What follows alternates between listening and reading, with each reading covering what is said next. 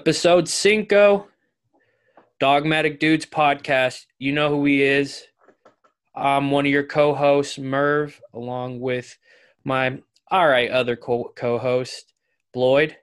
Did you just call me all right? How we doing, bud? I mean, you can be good, I guess, sometimes, man. But you're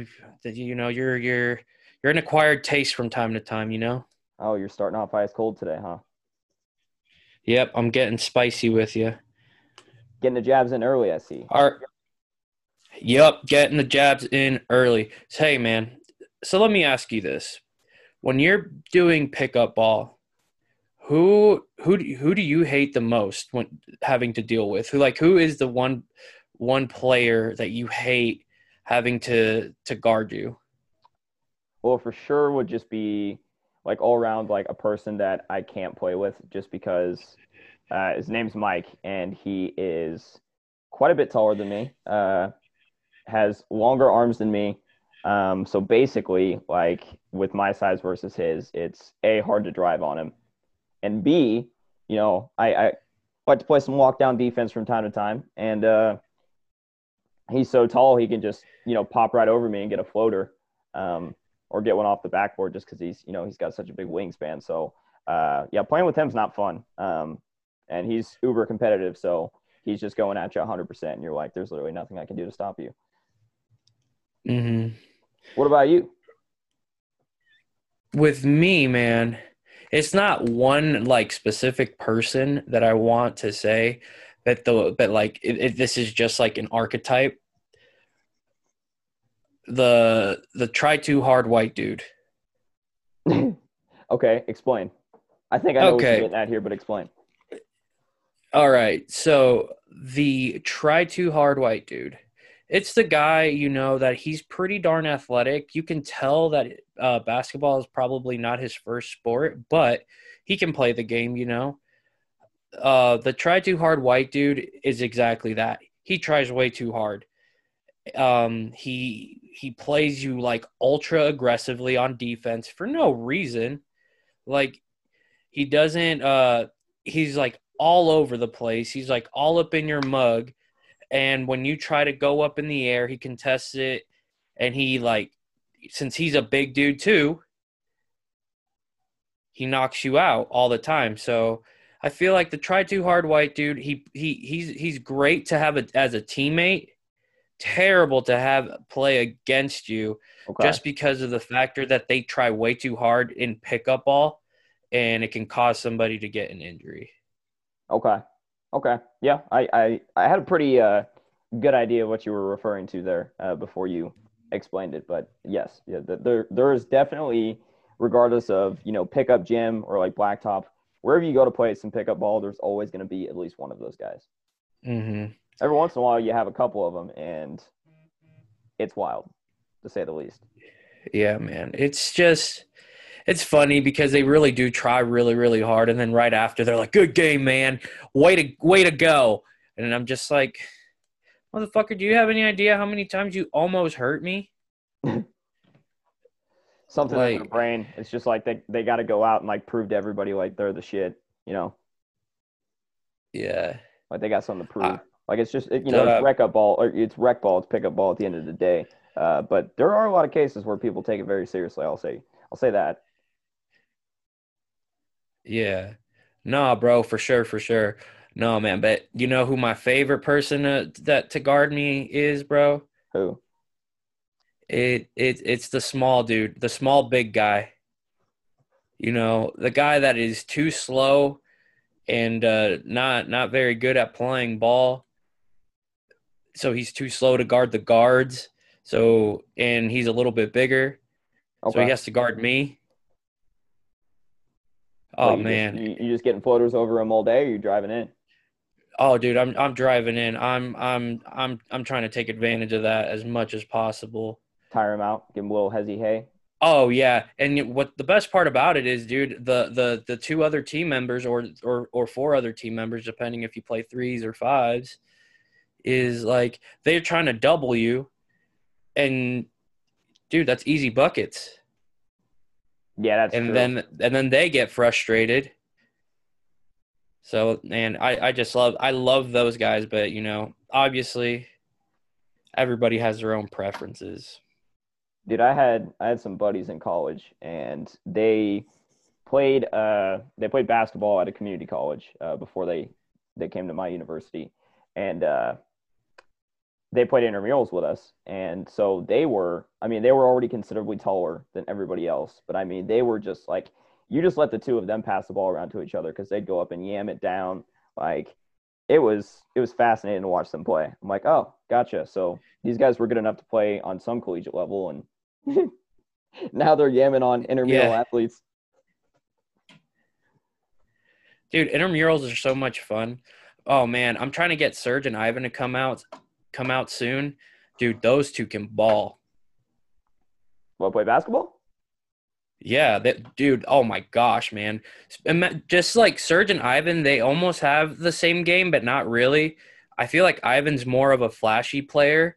Serge is more of a fundamental player, but they're just both so dang good.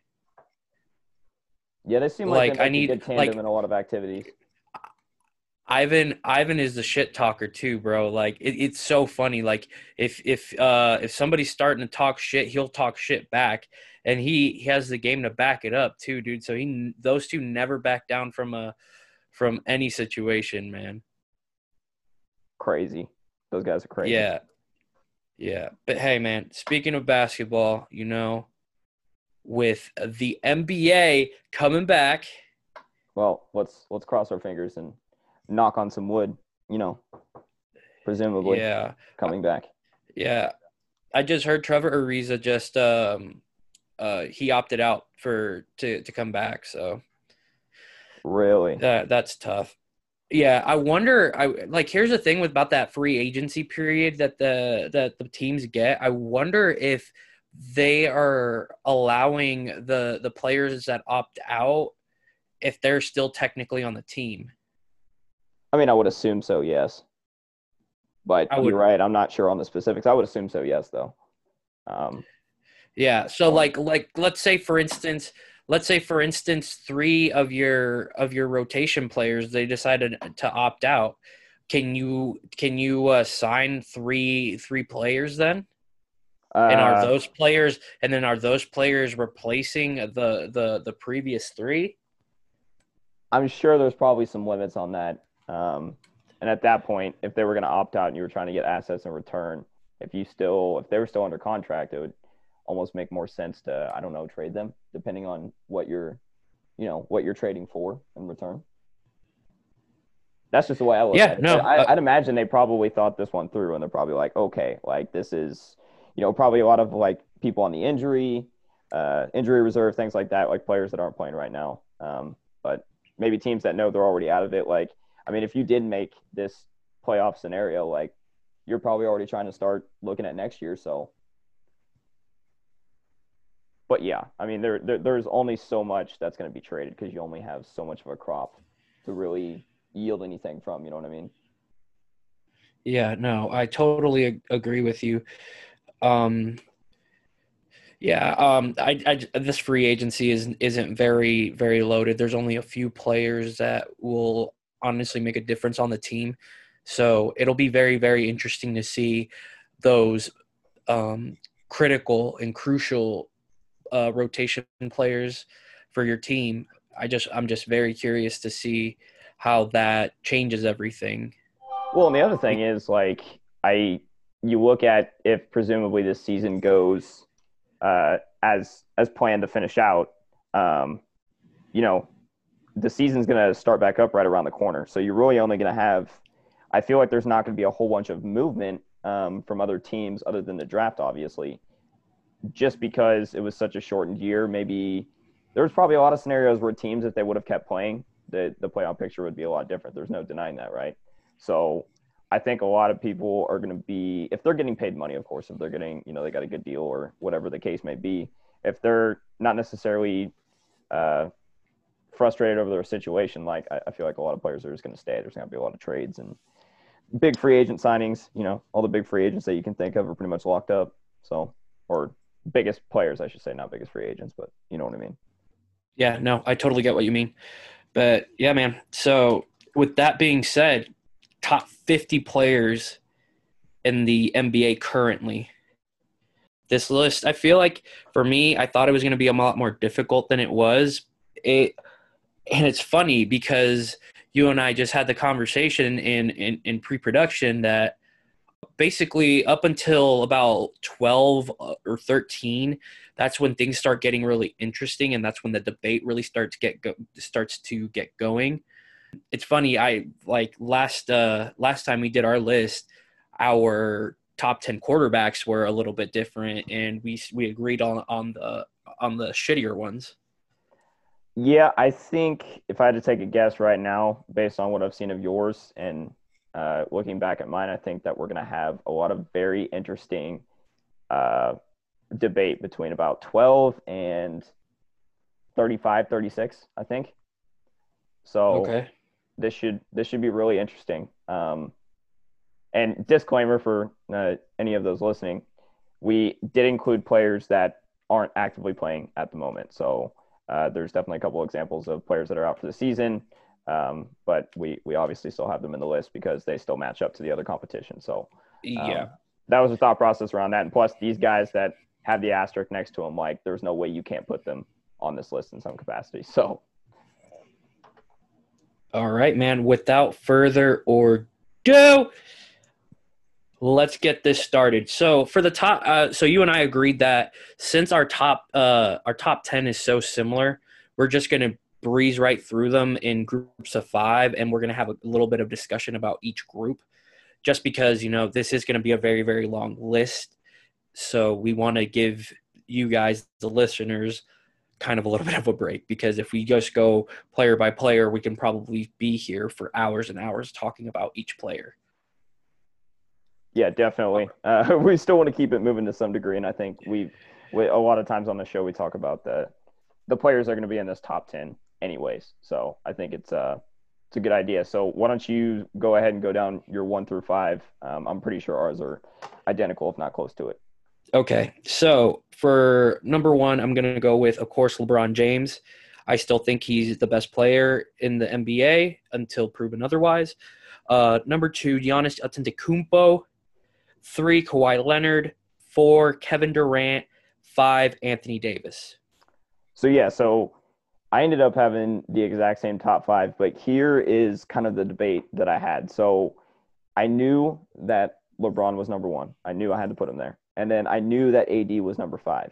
The problem I had is 2, 3, and 4, because presumably if 4, being Kevin Durant, is healthy, him, Kawhi Leonard, and Giannis are almost interchangeable if they're all Yes. playing. I mean, they're very, very close.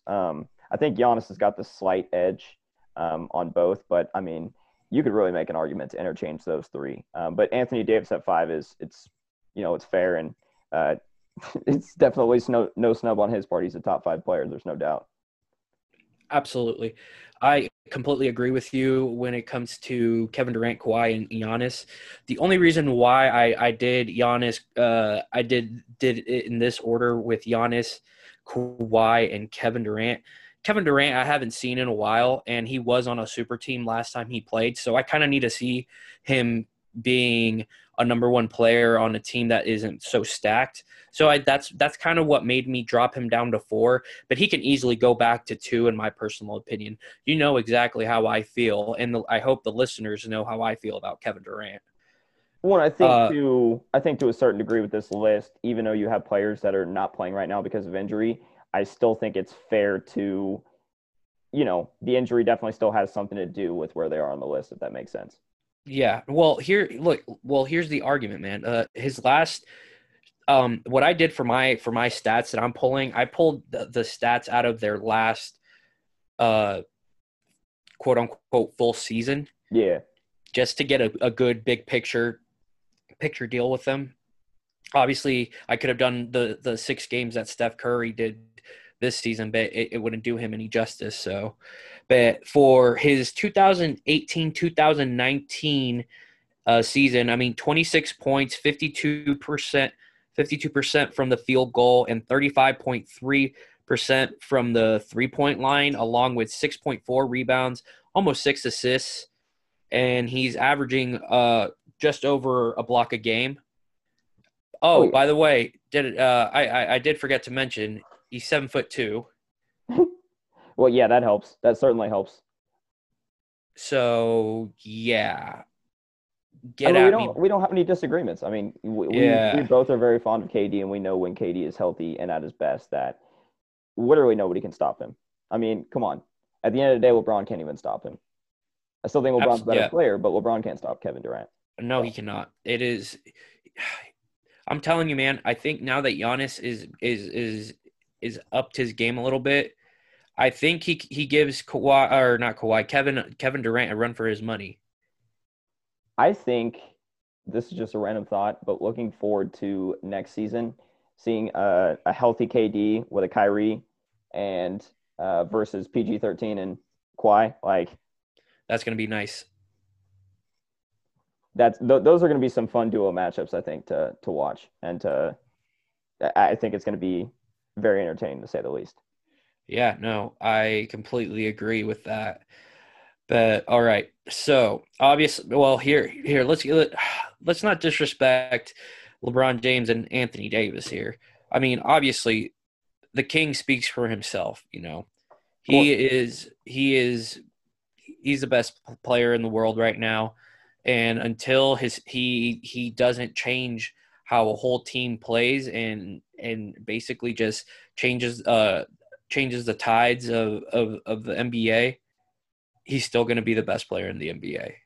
Yeah, no doubt. I mean, it's still a pretty easy one to put at number one, and it's just like Anthony Davis. I mean, the three guys above him are no scrubs. So, Absolutely. but he And deserves that five spot, and there's nothing that you could really argue with me that would take him away from that, in my opinion. honestly, he probably has been in this top 5 spot for the last 3 seasons. But the fact of the matter is, he played with a sad, sorry ass Pelicans team. And he was still a So, beast over there. and he was still a beast, but he wasn't getting the recognition that he needed. So, I think him moving to LA was probably the smartest business decision that he has made for himself. I agree. Yeah. All All right, right. Next 10. Since I went, you're next. next five, you mean, not next 10. Or next 5, my bad. So yeah, so six, have James Harden. I had to put him there. Efficient scorer. Had Steph at 7. Had Damian Lillard at 8. I had Luka Doncic at number 9. And number 10, I had Jimmy Buckets. Okay. All right. For my number 6, I did James Harden. Actually, my 6, 7, and 8 are the exact same as yours. James Harden, Steph Curry, Damian Lillard in that order. My number 9, though, is Nikola Jokic. Mm-hmm. And my number 10 is Luka Doncic. Okay. So we'll shift in there at the end. I still think they're very close, and I think we both recognize that Doncic is definitely deserving of being, top 10. There's no doubt. Absolutely. You're blind and dumb if you don't think that Luka Doncic is a top 10 player in the NBA right now. Oh, he definitely is. I mean, we talked about it a couple episodes ago, just like how captivating and how like fun he makes the game look and how, savvy he can be on the court. He's going to develop into, I mean, he's going to be a superstar. He already kind of is, but Yeah, I was about to say he kind of already is, man. Look at, I mean, just stats from a second year player: 28.7 points, 46.1% field goal percentage, 31.8 3-point percentage, along with 9.3 rebounds, 8.7 assists, and he's adding a little over a steal a game.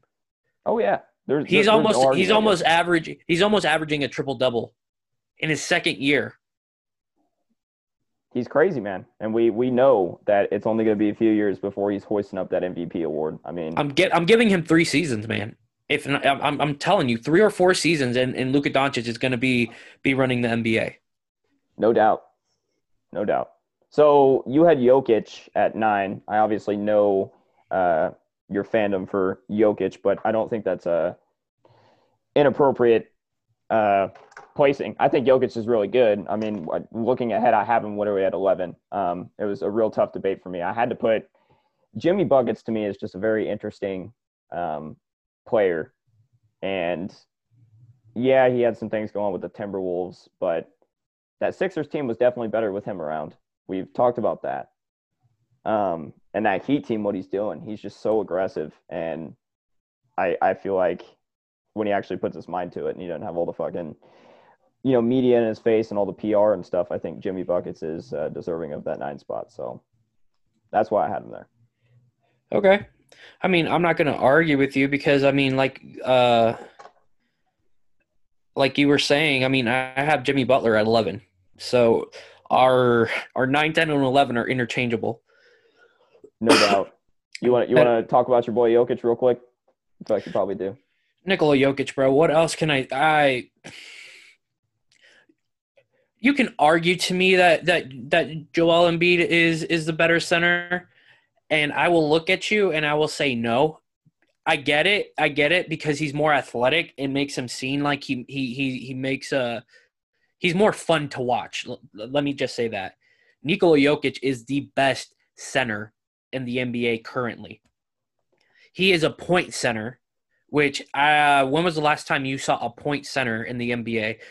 And he's so clutch, dude. He does not fear the moment. He wants the ball in his hands. He wants to hit the ball in his hands when the times get tough.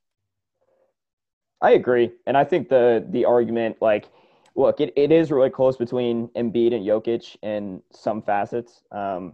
And JoJo's got his own thing going on. They're definitely, I mean, it's no secret. They're kind of two different, players, really. They play the position differently from one another.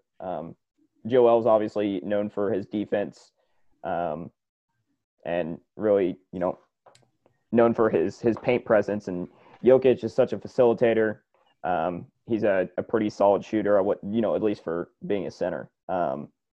And he just makes it look so easy. And it definitely, he gets the nod more because he's way more durable than JoJo. So as much as I love JoJo, it's just, you got to look at facts, and facts are facts. Jokic is definitely the best center in the NBA.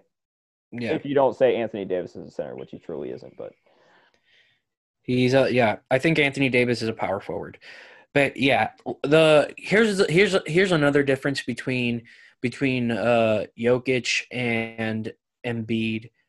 The offense runs through Jokic, but it's not for him to score. It's for him to facilitate. Mm-hmm. Literally, the ball.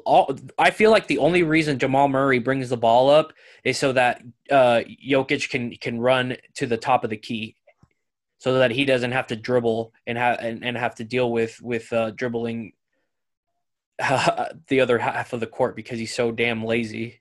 You know what the Sixers need? They need somebody to, and there's not a particular player that comes to mind at the moment, but they need a spacer. They need somebody that can give him space because he's so good in open space. Mm-hmm. They just need somebody like that's the problem. I thought Al Horford would kind of do a decent job at that, but it just doesn't really look like it's working out very well. It's not really necessarily Al Horford. It's I'm telling you, man, Ben Simmons. Well, it's for sure some of Ben Simmons, and we've talked about that, and we understand that. That is a very valid point. But I still think if he had somebody, kind of by his side, another, big man of some sort that can help him space the floor, etc. Like that. When you see Embiid truly dominating, I mean, he's dunking over people. He's taking those open threes. I mean, he's definitely fun to watch, but you're definitely right. Like the Nuggets run that offense through Jokic, and it works because he facilitates the game so well. Basketball IQ is very high. Mm-hmm. Yeah. All right. So we kind of, I already went through my 11, and we did speak about Jimmy Butler a little bit. So now this is when we're going to start breaking shit down on players. So my number 12 was Joel Embiid. As was mine, because Jokic was my 11. Okay. So, I mean, again, one knock about Joel Embiid is his health. It's always been an issue, but you cannot deny that he is an immense talent. Oh, absolutely. We all knew that. Him coming out of college, we all knew that if he could stay healthy, he was going to turn into something great. And when he's on the floor, he's nothing short of that. Exactly. But what is your best ability? Availability. Mm-hmm. So, I mean, his skills and his assets are not being used right now because he cannot stay healthy. Plain and simple. For sure. For sure. All right. So, 13. So this was a tough one. I had Russ at 13. Okay. I had Kyrie. And see, that's the thing. So I have Kyrie at my 14, and this was a really, really, really tough debate for me, because you're sacrificing a little bit of shooting with Russ, but you're getting assists, more rebounds. You're getting a lot of value, especially in the paint, from him. Obviously, the shooting is definitely somewhat of a detriment, but he hasn't always been historically a terrible shooter. It's only been a recent fit. And by terrible, I mean, 3-point range, 25.4%, not great. But you know what you're getting with Russ, and he's not a shooter. So you know that. Kyrie, on the other hand, he's the better shooter. Actually, their points per game are pretty much neck and neck. Yeah, but Kyrie's also the better finisher too. Oh yeah, there's no doubt about that. But yeah, it was a real tough debate for me, but I just had to take Russ because of the extra things that he does on the floor. And that's not to say Kyrie's not a good passer, or anything like that, but I just did some of those other categories gave Russ the nod for me. Okay. Yeah, I mean, I can't disagree with you because I like I said, I have Kyrie at 13, Russ at 14. Mm-hmm. I've told you this many times. I think I love Russell Westbrook. I think that he is a tremendous talent. He has talent and hard work, and that is a very, very dangerous combination when it comes to an athlete. No doubt. And he's got a very small sliver of the Michael Jordan gene. And I feel like he's always pissed off and always like, he's so in his head about what other people think of him, I think. And I think that just fuels him because that's his fuel. Yeah, for sure. I think he's got a little bit of that Michael Jordan gene in him, no doubt. Absolutely. Here's the thing, I forgot to mention this about Jimmy Butler, but I feel like players like Russell Westbrook and Jimmy Butler would have flourished in the 80s and the 90s. Oh, yes. Oh, yes, they would have. I feel like Jimmy Butler would easily be spoken in a different light if he played in the late 80s, early 90s. Well, you know what it is? They're hard-nosed and they're rough. And like I just feel like you take them out of this NBA and you put them there, they almost fit better there.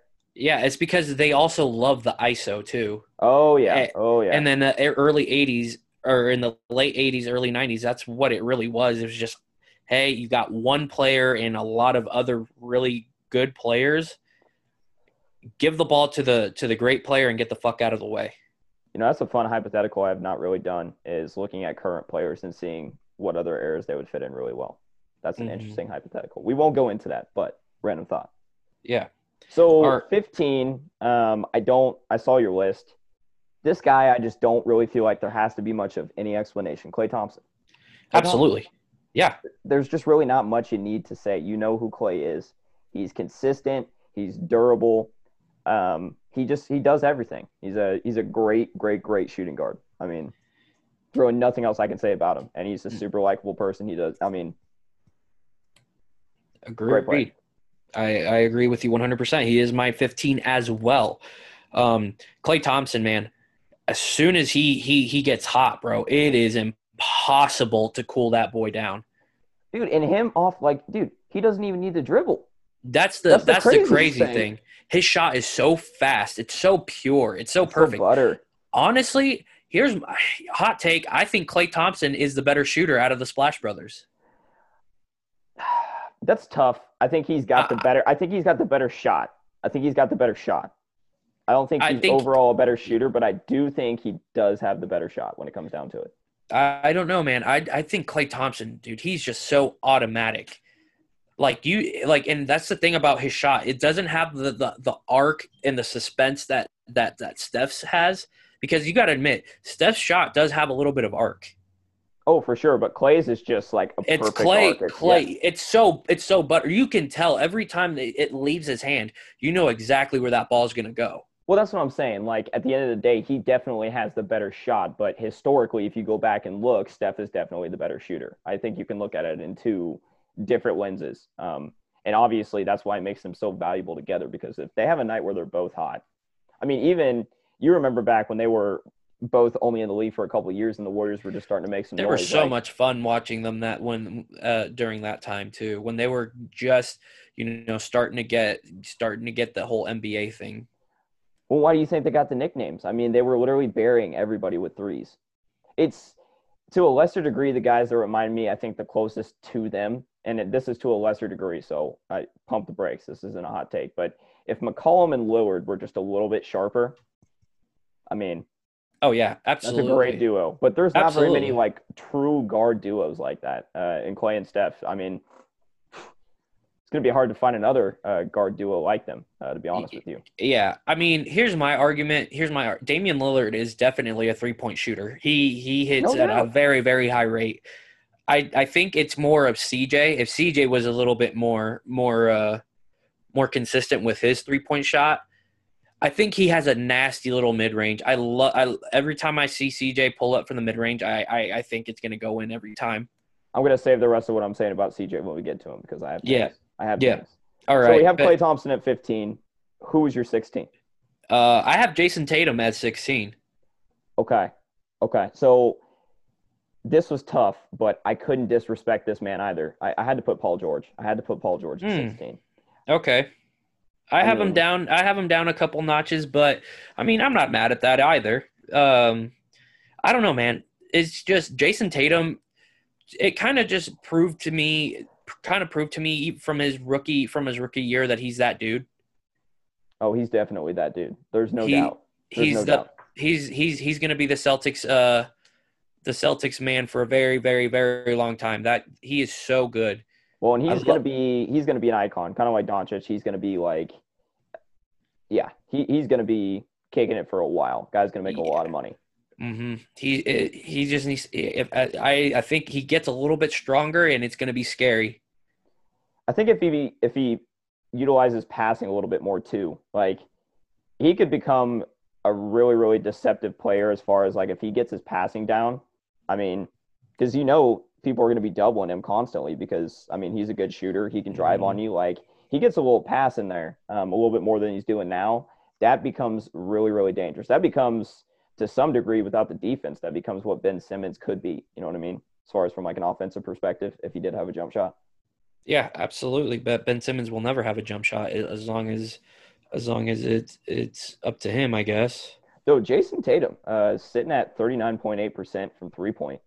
Uh, that's pretty impressive for him. I would have thought it was a little bit lower, like maybe 37, 36 and a half, but just about 40%. Yeah, along Can't with complain. 7 rebounds, and I mean he can do a little bit of more assisting, but I feel like he has that Michael Jordan and Kobe gene where he's just like, no, I need the ball in my hands if we're going to end up winning. For sure. I had to put Paul George there. Again, Paul George can get cooking, and that like the thing about him, and I can't believe I didn't mention it with Clay. I should have mentioned it.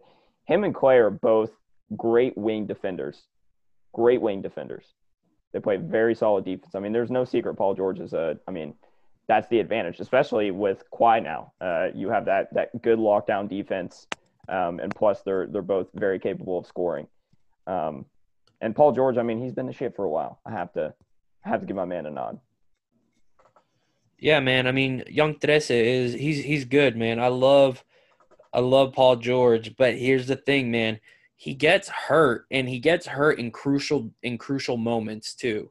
There's Like, no doubt he's got some durability issues as well. But to me, I still felt like if you looked at him, I think if it were him, Jason Tatum, and Ben Simmons standing next to each other, I still think you would be a fool not to take Paul George, depending on the scenario, of course. But yeah, but I don't know, man. Jason Tatum, I just think he's raw. He's younger. He can, dude. The sky's the limit for him. I mean, Paul George is what, late 20s, early 30s now. late 20s. He may be 29. His body's not getting any younger, dude. So It's still, to me, I had to put him. I mean, Jason Tatum's my 17, so you know, mhm. at the end of the day, it's not like I was giving any disrespect to Jason Tatum. I love him. I think he's going to be awesome. But I felt disrespectful if I didn't put Paul George there. So, man, watching him, especially, man, I know we're not grading them on their entire careers necessarily, but, ooh, man, him with the Pacers. That was Oh, dirty. yes. Absolutely. Dirty. He was so good with the Pacers, man. I mean, been good everywhere he's been at. Well, he's been I'm a not difference saying maker everywhere he's been, too. I'm not calling him a scrub for any by any means, but I No, feel no, I like got there you. are two players that are better than him currently. So you have Ben Simmons at 17? Yes, I do. I have Ben Simmons at 17. Here's the thing. Ben Simmons, yes, he needs a jump shot. He needs to work on his three-point shot. He has things that he needs to work on. But the fact of the matter is, he is really good without a jump shot. I mean, there's no doubt he's not garbage without, he's not garbage without a jump shot. It's just like there's so much that could be. There's so much that's just left untold. And it frustrates me because I'm just like, dude, even if you had somewhat of a jumper, it doesn't have to be the most reliable jumper, okay? Say you shot somewhere like, 36% from three? That would do more than enough. That would do more than Okay, enough. let's put it at 30.6 because that's where Giannis is at. Well, Ben Simmons, his 3-point, I mean, granted, if you're looking at sample size, is His obviously a volume, lot lower. But yes, his volume is a lot lower. I mean, hopefully he gets it, but it's just like we said this year, it's like you got to come out and prove to everybody that you're capable of learning it. Because I don't necessarily think that I don't know what it is. And his shot's not ugly either. That's No, the it's not thing. ugly. He shoots with the wrong hand, though. I definitely think he needs to switch the hand that he shoots with. Well, he's a lefty, and I think he's transitioning back to being lefty because he has been shooting with his right. It does definitely help that he can kind of play ambidextrous to a certain extent, though. Not necessarily shooting, but in a lot of other facets. I mean, we know him. He's dangerous in the paint, and he's going to provide a lot of value on defense. There's still a ton of value that Ben Simmons brings to the floor. There's no denying that. But the jumper is just such a crucial thing that pisses me off that's missing. Yeah, no, absolutely. I mean, if Ben Simmons gets a jump shot, I feel like, again, another hot take. He goes from 17. I feel like he if he can get a jump shot, he can be number 6 or even number 7 on my list. Oh, yeah, if he got a jumper, he'd be top 10. There's no question about it. Mm-hmm. Okay. Absolutely. But that's the issue. He doesn't have a jumper, so. No doubt. So I had Tatum at 17. We talked about Tatum. Mm-hmm. 18, you said you had Paul George. Is that correct? Yep, Okay. I do. I have Middleton at 18. Okay. And I'm just a precursor. My list here for a minute is going to be kind of on a guard tear to a certain extent. Okay. I mean, I feel like mine is a little bit with a couple of centers, but it's going to be mostly guards. And I mean, Chris Middleton, he's obviously not truly a guard, but he certainly plays like it. And he's perfect, especially for how they built the Bucks now. I mean, his shot just comes in handy. I mean, he's got a buttery shot too. We were talking about Clay earlier. Like Chris Middleton's shot, it's pretty good, man. It's pretty good. Yep. 41.8 from 3-point. I mean, he's great. He's bigger. He's pretty athletic. I think it's hard to, I guess, sometimes his stat sheets don't look the greatest, but you just watch him play with Giannis and like him play on that team, and it just works so well. And I think he's a huge difference maker because when he hasn't played, they historically struggled a little bit more. Because he also is a weapon on the floor that people have to worry about, have to guard. When you don't have somebody like Chris Middleton, it's a lot easier to crowd Giannis and force him to take bad shots, etc. You know what I mean? Yeah, no, I agree with you 100%. I had Paul George as my number 18. I'll get down to Chris Middleton when I reveal where he's at in my list. But I had Paul George at 18.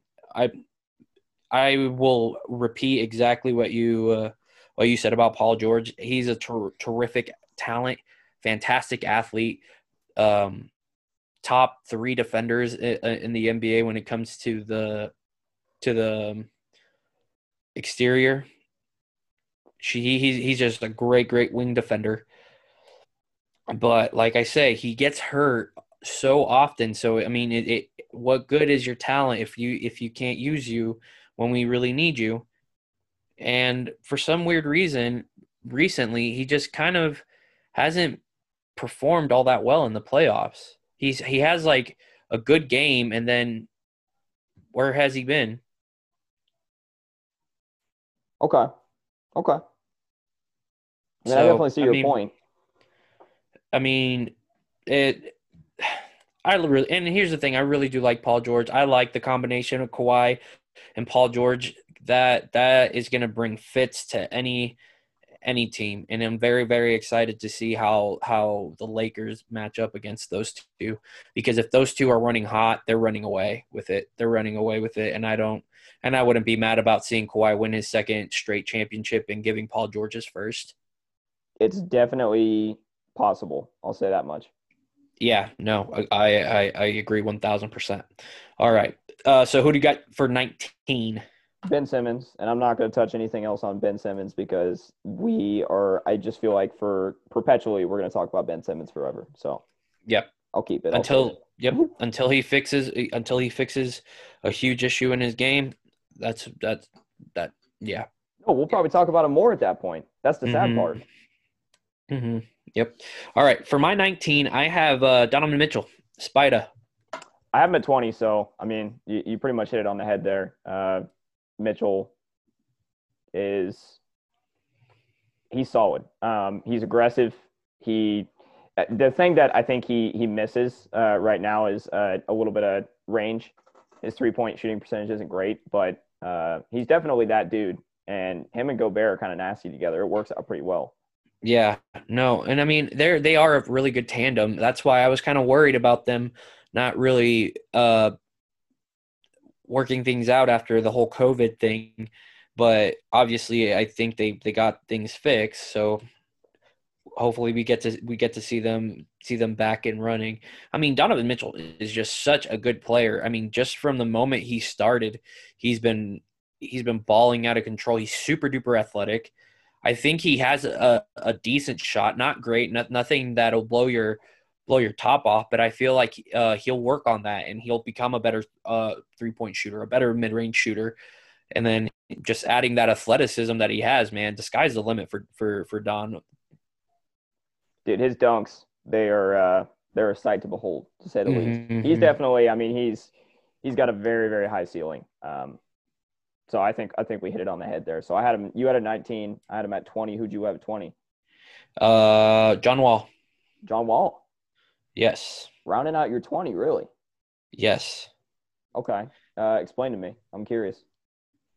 Dude, John Wall is still a great point guard in the NBA. He's aggressive, he's athletic, he's very smart. The thing of the matter with John Wall is that he's hurt year in and year out. I don't think he has played a full season or even close to a full season since coming in. That's the only problem that I have with John Wall. Also, the fact that he's not in a very big market, so it doesn't showcase him as much. I see it. Look, here's the thing: if he were in, let's say, a Miami or even a San Antonio or one of the LA markets, even in New York or Boston, I think John Wall would get a lot more recognition. But the fact of the matter is, he plays for Washington, and Washington isn't a huge sports area if you really think about it. It's tough. I just have not seen enough from John Wall in quite some time to feel comfortable putting him that high. I don't necessarily disagree. I still think he's capable of being a great point guard in the NBA. Athleticism, everything's there. But he's just been such an absence. It's really hard for me to – I know he deserves the credit. I know he's legit, but it's just hard for me to put him higher when there are some other players that I think deserve that spot a little bit more than him. So that's interesting. You put him at 20. Yeah, no, I can't. Dude, here's the thing, though. You cannot deny how good John Wall is. I mean, no. Here like his last full season, look at this, 20.7 points a game, 44.4% from the field goal, 30.2. But John Wall has never been a crazy good 3-point shooter. So I mean that's serviceable. And then you also add his almost 4 rebounds a game for a point guard, added with his 9 assists, and he steals the ball almost twice a game. I mean, come on now. Like, here's the thing. Yeah, there are other players that you would put ahead of him, but here's the thing. If John Wall is healthy, name more players that are better than him. I can't think of, besides the 19 that I've numbered and named, I can't think of anybody else that should be in that spot ahead of him.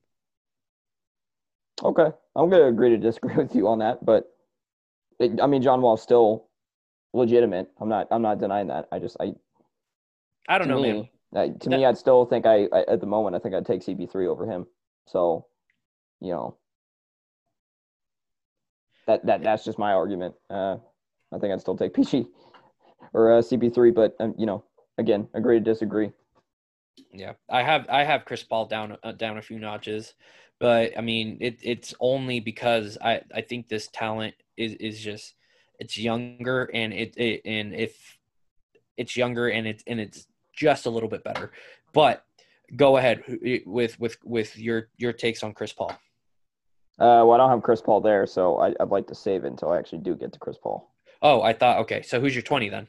So my 20 is Donovan Mitchell, which you talked about. Okay, okay. And then my 21, I have Vic Oladipo at my 21. Okay, all right. I have him in my 22. My 21 is actually Chris Middleton. I'm gonna talk a little bit about Chris Middleton, and then I'll segue over to Victor Oladipo. That way we can get those out of the way. Chris Middleton, dude. I mean, he is a broke man's Kevin Durant, essentially. I mean, no doubt, he definitely in a lot of aspects, he definitely is a broke man Kevin Durant, and yeah. And I will take a broke man's Kevin Durant any day of the week as long as it's Chris Middleton. 100%. 100%. If I was in a draft, and Kevin Durant was picked number one, and and Chris Middleton was the next projected player, I would not be mad at that. No, I wish I had Kevin Durant, but if I have Chris Middleton, I'm not going to complain about that. Nope, I don't see how you could. Yeah, all right, but Victor Oladipo, go ahead, and I'll go over. And I'll piggyback off of you. Dude, I just love Vic. He's an aggressive player, especially for how small he is. He's not a very big guy.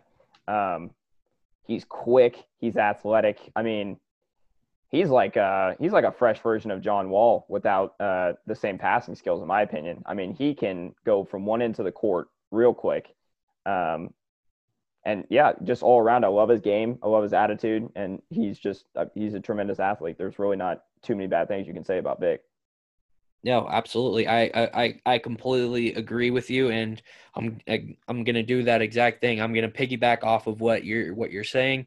Victor Oladipo is an exceptional player. It was so sad to see the way that he had to go for a little bit, but I mean, dude.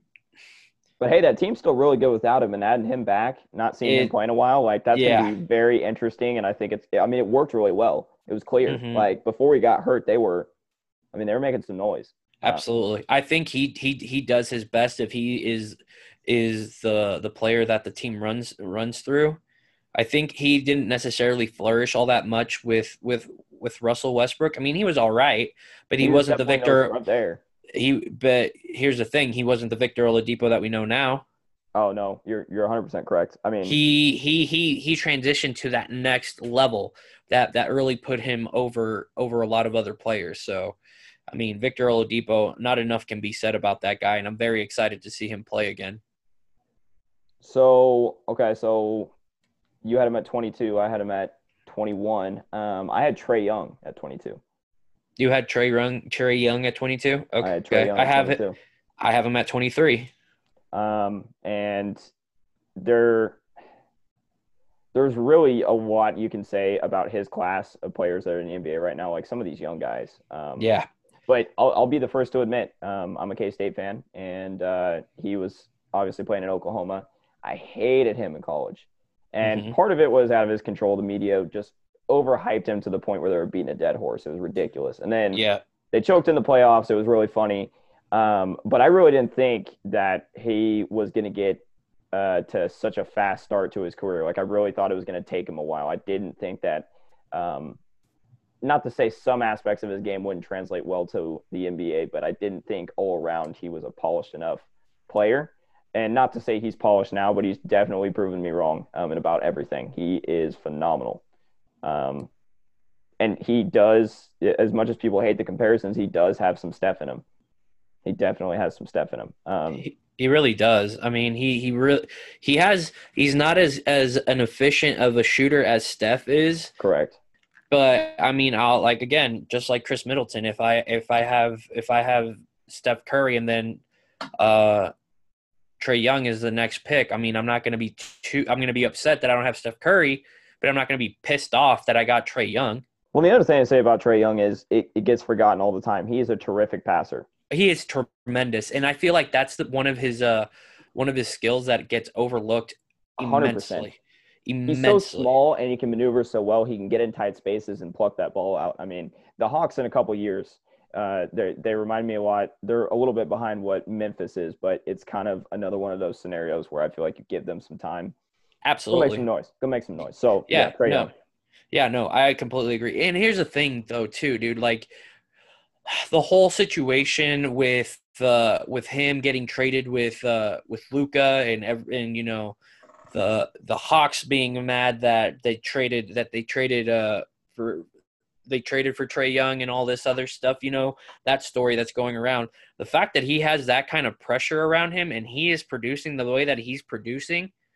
I mean, obviously you want Luka Doncic, but Trae Young is not somebody to be frowned upon.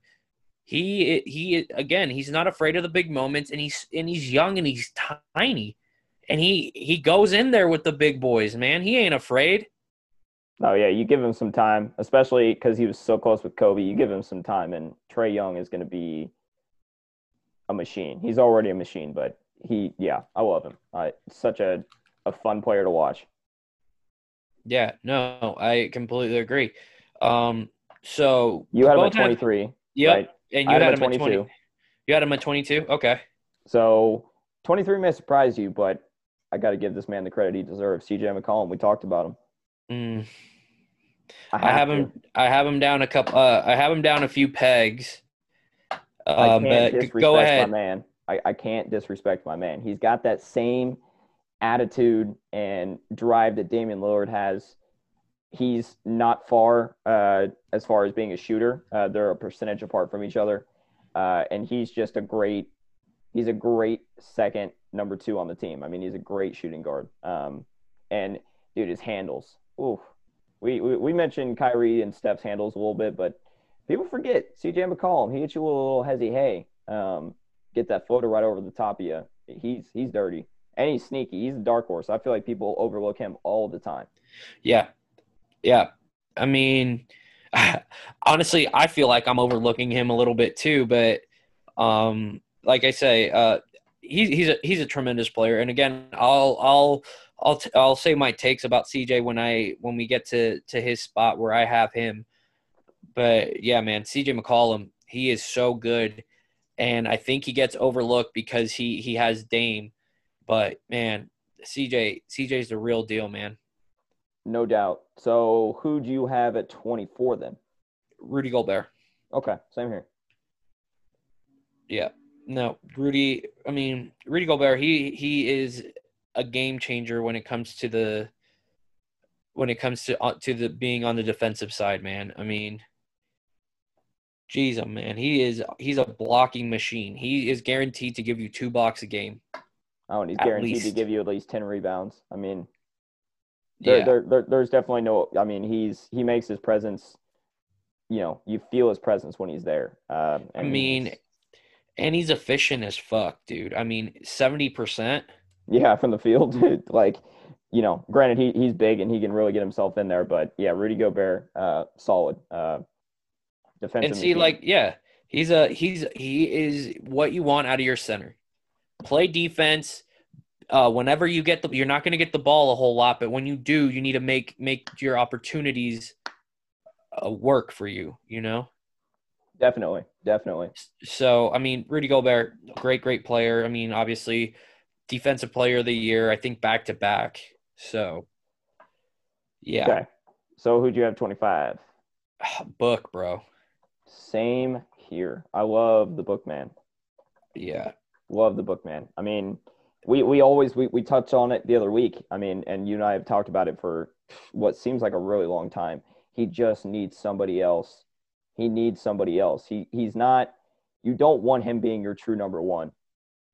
But damn, as a number two, whew, I mean, he's already like amassed an incredible amount of career points. I got to look this up to fact check myself real quick, but he's already on some lists for like fastest, to get up on the scoring boards. How many career points does he have total here? And that's crazy. That's kind of crazy that you're saying that he shouldn't be a number one. I don't necessarily agree with that take, man. I think Devin Booker is a number one option. I just think that he needs another. I think he needs his Robin. That's essentially what it is. I mean, he's You also know. just he's a scoring Or machine. here's the thing. If we're gonna stay with DC, he's Batman. He needs a Superman, or he's Superman. He needs his Batman. He needs Okay. another great player, but not necessarily better than him. I mean, he's only been in the league for what, 5 years? And he's young too. It's not. He's been in the league 5 years, but you got to look at his age. He's very young. I think he's 22, 23 years old. Oh yeah, yeah. No, he's super young because he only played 1 year in college and he got out. Yeah, no, Devin Booker. Like I said, dude, if I think Ben Simmons' game, if he's just not going to end up working getting a 3-point shot, him and a player like Devin Booker would flourish with one another. Definitely, and we talked about that. I think they would work together. So we love the book, man. There's no hate on him. I just wish Phoenix would actually give him some help. Yeah, absolutely. And I mean, you can't. They're drafting quality players, To and some here's the degree. thing. Yeah, and to some degree, but I mean, DeAndre, and he just needs to grow, and he'll become a top center in the league. McCall Bridges, I think he'll be really good. Just give him time. All these players, essentially, what they need is time. I know. And then Kelly Oubre starting to get a little bit more aggressive too, which I'm really liking. I I like Kelly Oubre. I just wish that team So would spend money for him. Spend money and go yeah, get him some help because I want to see that man in the playoffs. I mean, for God's sake, man, he dropped 70 points one game. He's yeah, capable. man. He's capable And of you're doing saying that whatever. he's not a number one? Are you kidding me?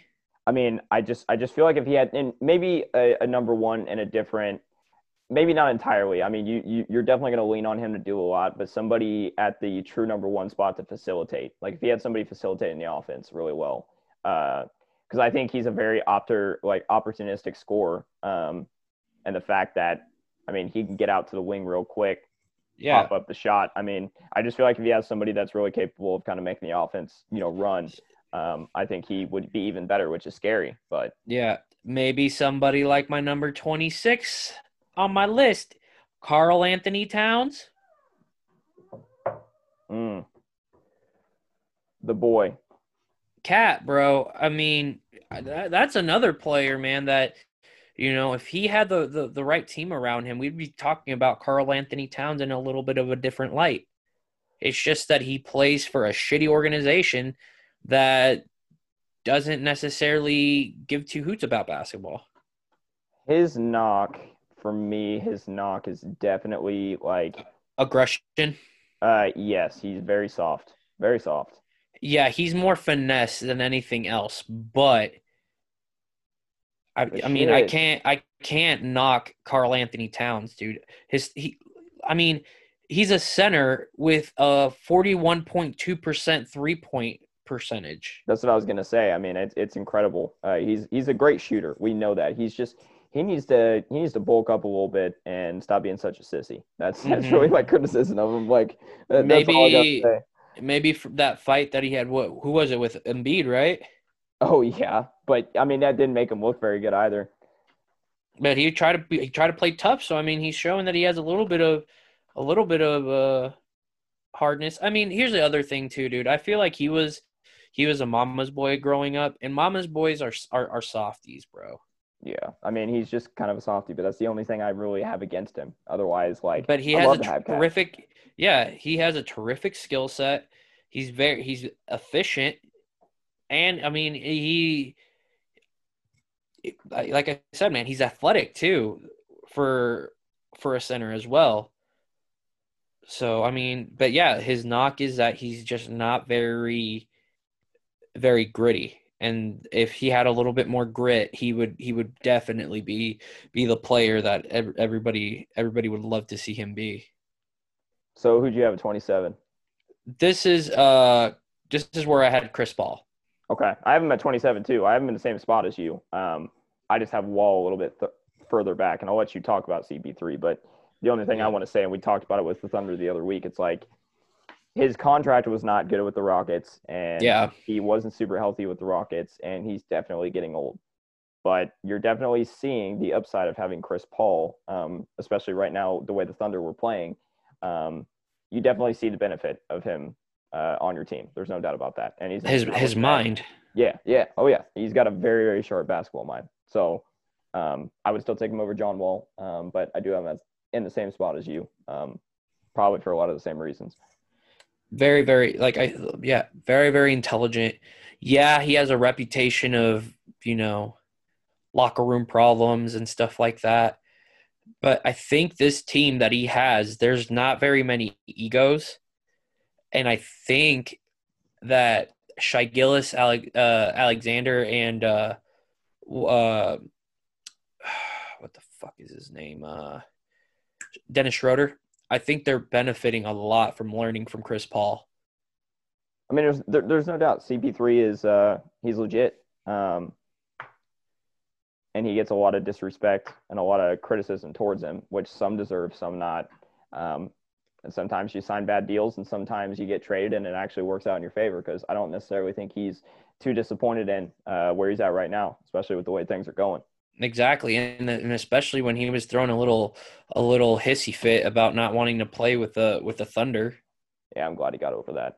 Yeah, dude. I mean, come on, man. Just grow the fuck up. You didn't know what that team was going to be like. And like I said, man, most often than not, you know, those teams work better because there's no egos. There's not that selfish players that you know, they're like, give me the ball and get out of the way, you know. Definitely. Yeah. So, who'd you have at 28? This is where I have CJ. Okay. I love CJ, man. I'm again piggybacking off of what your take was on CJ. He's just really, really good, really, really efficient, a great number two. I think that he just needs to get his efficiency just a little bit more, and him and Damian Lillard will do some serious damage in the NBA playoffs. So I also think that they need to have Nurkic around. So I mean, as soon as their team is complete, I think that's gonna really gonna help out CJ and Damian a lot. So here's fingers crossed to seeing the Portland Trailblazers get better. Okay. Who'd you have at 28? Oh, you had CJ McCollum at 28. Okay. Yeah. I had Pascal Siakam. I eat spicy peas my 29. Spicy P. Love Spicy P. And we talked about him the other week. Just what a man he's turned into. I mean, nobody really knew what that Raptors team was going to be without Kawhi. And Yeah. he's an assassin, man. He gets after it. Absolutely. And here's the thing that I like about most of my players is that they're not afraid of wanting to take the big shots, and that's how Pascal is. For sure. Like Pascal wants to get that if the score is 80 87 89 the away team, Pascal wants to take that 3-pointer to make it Raptors 1, you know? Uh-huh. Like I agree. Pascal wants the big moments. He wants the ball in his hands in crucial moments, and he's not scared of taking those moments. And I think he is a great, great sidekick to Kyle Lowry. Absolutely. And I think eventually he's just gonna take he's gonna lead that team. And hey, who knows, man? He becomes a poor man's KG. Which wouldn't be bad. I wouldn't necessarily say yeah, that would not be a bad comparison. He's definitely not KG, but yeah, I would not be too disappointed if somebody said, "Hey, you can't have KG, but you can have Pascal Siakam." I'd be like, "Okay, that's fine." Yeah. So I mean, yeah. Well, like I said, that guy's my 29. Who's your 29? So I'd Kyle Lowry here. Okay. Um, I mean, I think he's a solid guard. I think that he didn't. I think when DeMar was in Toronto, I think DeMar tended to have the flashier moments and you know, really get more of the attention. I felt like, which is why it was so like heartbreaking that he got traded and all that. But Kyle Yeah. Lowry's been solid, and people forget that he's a pretty solid defender. Um, and when he's out on the court, he makes a difference. I think he's great. So yeah, I felt like I had to put him there. Okay. He's down a couple notches on my list. Um, but I agree with Kyle Lowry. Here's the thing that I that irks me about Kyle Lowry is he's boring. I mean, he's definitely boring. There's not really a whole bunch of flashiness or anything there. What you see is what you get with Kyle Lowry. He's very, very boring. There's nothing. I mean, like I said, he's good. He's good. He's very, very good. I mean, he's one he definitely deserves to be in the late 20s, early 30s as far as being ranked in the NBA. But there's nothing that I've never heard in a million years. Oh, I want to do this move like Kyle Lowry. I Oh, mean, did you that's see fair. Kyle Lowry? Did you see Kyle Lowry do that? Like Got a point. he doesn't have highlights or moments, Okay. if that makes any sense. Yeah, I see what you mean. I see what you mean. But I mean, like I said, if I have Kyle Lowry on my team, I'm not going to be pissed off about it because although he's very boring, he is still very good and still very efficient. So, Okay, so who'd you yeah, have at 30? double B, Bradley Beal. Good old Bradley Beal. I also have him at number 30. Yeah. Bradley Beal. What can I say about Bradley Beal? This guy is definitely not a number one. He definitely is the one that's most affected by not having John Wall. Yeah, we definitely talked about that. I 100% agree. He's got to have a number one there. But as far as a number two, oh man, couldn't ask for much better. Yeah, no. I love Bradley Beal. I think he's a terrific, terrific talent. Um, I when he was having his when the trade deadline was going on, he was connected to the Nuggets a lot, and I really, really wanted the Nuggets to get him. Unfortunately, it didn't happen. Honestly, I mean, it's very, very harsh for me to say. I would get rid of Gary Harris if for Bradley Bill in a trade package any Well, I day of the don't see week. why I that's wouldn't crazy even to blink. say. I wouldn't even blink. No, here's the thing: is because I'm a Nuggets fan, and Gary Harris is a huge uh, treasure when it comes to the Nuggets. But like I said, I mean, if the Nuggets were to trade away Gary Harris, which is one of the most beloved players in the Nuggets, for Bradley Beal in some sort of trade package and trade a couple picks and a rotation player, I would not have been mad at that. I think the Denver Nuggets are a Bradley Beal away from being a serious contender in the West. Yeah, But but yeah, but go ahead. What do you think about Bradley?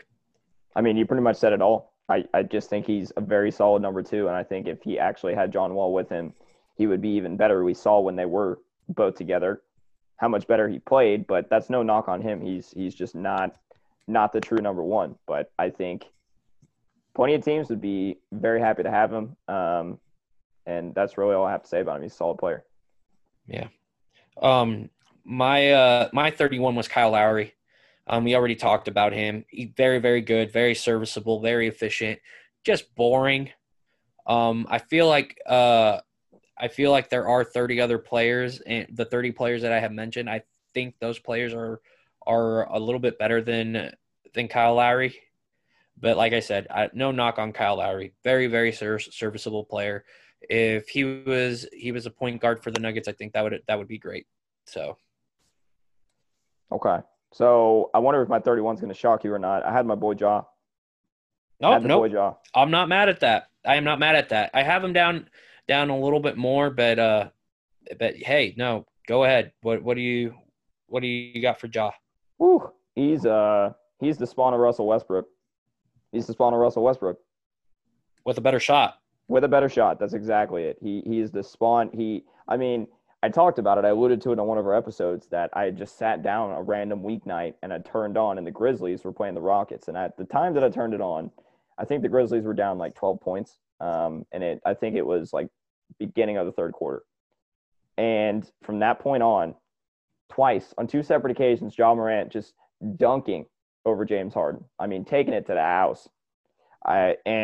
I started paying more attention to the Grizzlies, started watching them because I was really digging that squad they got. And it's just like he's not afraid of the moment. He's not afraid of anybody. He's like, give me the ball. I'm going to dunk it over you. I mean, it's kind of like Jason Tatum in the fact that he's super aggressive. He's not backing down to anybody. And he is so goddamn athletic. He's incredibly gifted.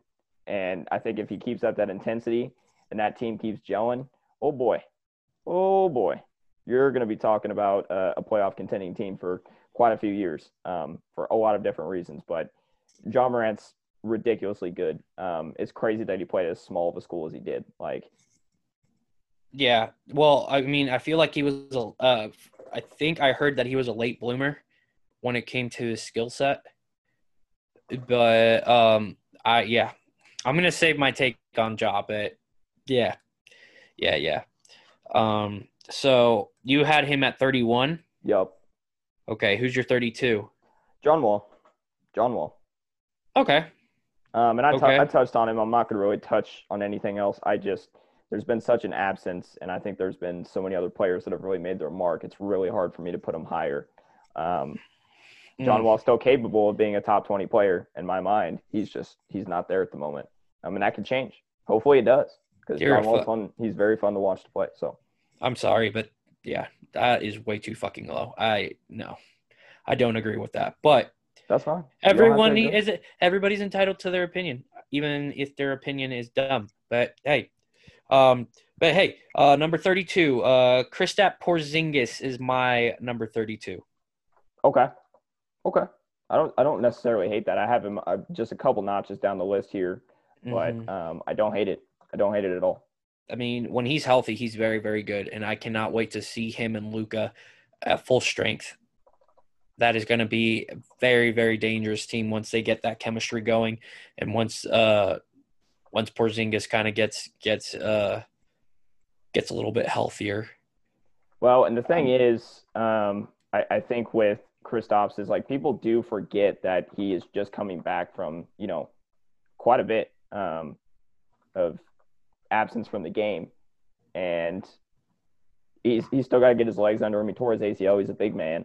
And I just think you give that time, you give that experiment over there time, it's going to work out really, really well. We're already seeing, I mean, they're in the playoffs, which is an improvement upon last year. You're seeing he really does benefit from playing with somebody like Luka already. And I always was a unicorn fan. I mean, I love Kristaps. He's a great player. So I'm very interested. You had him at 32. I have him just a little bit down the list, just a couple, but that's not a knock on him per se. It's just kind of where things fell. But I love Kristaps Porzingis, no doubt. Yeah. I mean, here's the thing. We definitely got to see Kristaps as a number one option in New York, and it was good to see. No doubt. He's definitely capable of doing it. But I mean, he's definitely going to benefit from a passer like Luka. Definitely. He needs and somebody to help having spread the floor and yeah, pass the ball. I mean, it works out really well. exactly. And I think the Mavs are better than any team that Kristaps has been on. So I mean, the sky's the limit for Kristaps right now because I think this is probably his most complete team that he's had. Definitely. I think it's going to work out well for him. You just got to give it time. I believe in Carlisle too. Yeah, absolutely. Him and Carlisle. Oh goodness, yeah, that's going to be awesome. I think that he's going to benefit a lot because this team is stable. They've been a consistent, stable organization. The Mavericks are a basketball like it is a basketball team. It's not an organization like the Knicks and Jim Dolan makes it out to be. Like the Mavs, they are basketball. For So sure. For sure. so I mean, I think he's going to love it down there in Dallas, and I think that he's really really going to enjoy his time with Luka. So yeah. Um, so you had John Wall at 32. I had Kristaps Porzingis at 32. 33 for me. This is where I had Ja. Okay. So I don't hate it. Just a couple notches down. Yeah, I think he's very good. Rookie for a rookie man that he did awesome. I cannot wait for him to get his NBA body because once he gets stronger, oh boy. Yeah. Oh boy. Yeah, that's a wild train running off the tracks, man. You don't want to be in front of Oh that. my goodness gracious. I think he can be a better version of Russell Westbrook in my honest opinion. I think like they are he is the second coming of Russell Westbrook. I think personally though, I think he is I feel like his game's a little bit more fluid, not as rigid as Russell Westbrook's is. If you know what I mean. I definitely get what you mean, but it comes with he's got the better shooting and he's a lot Yeah, younger. So exactly. I think I'll take that combination any day. Not to mention he's proven he's still a great passer. And again, he's not a scrub. So He's so damn athletic too, oh dude.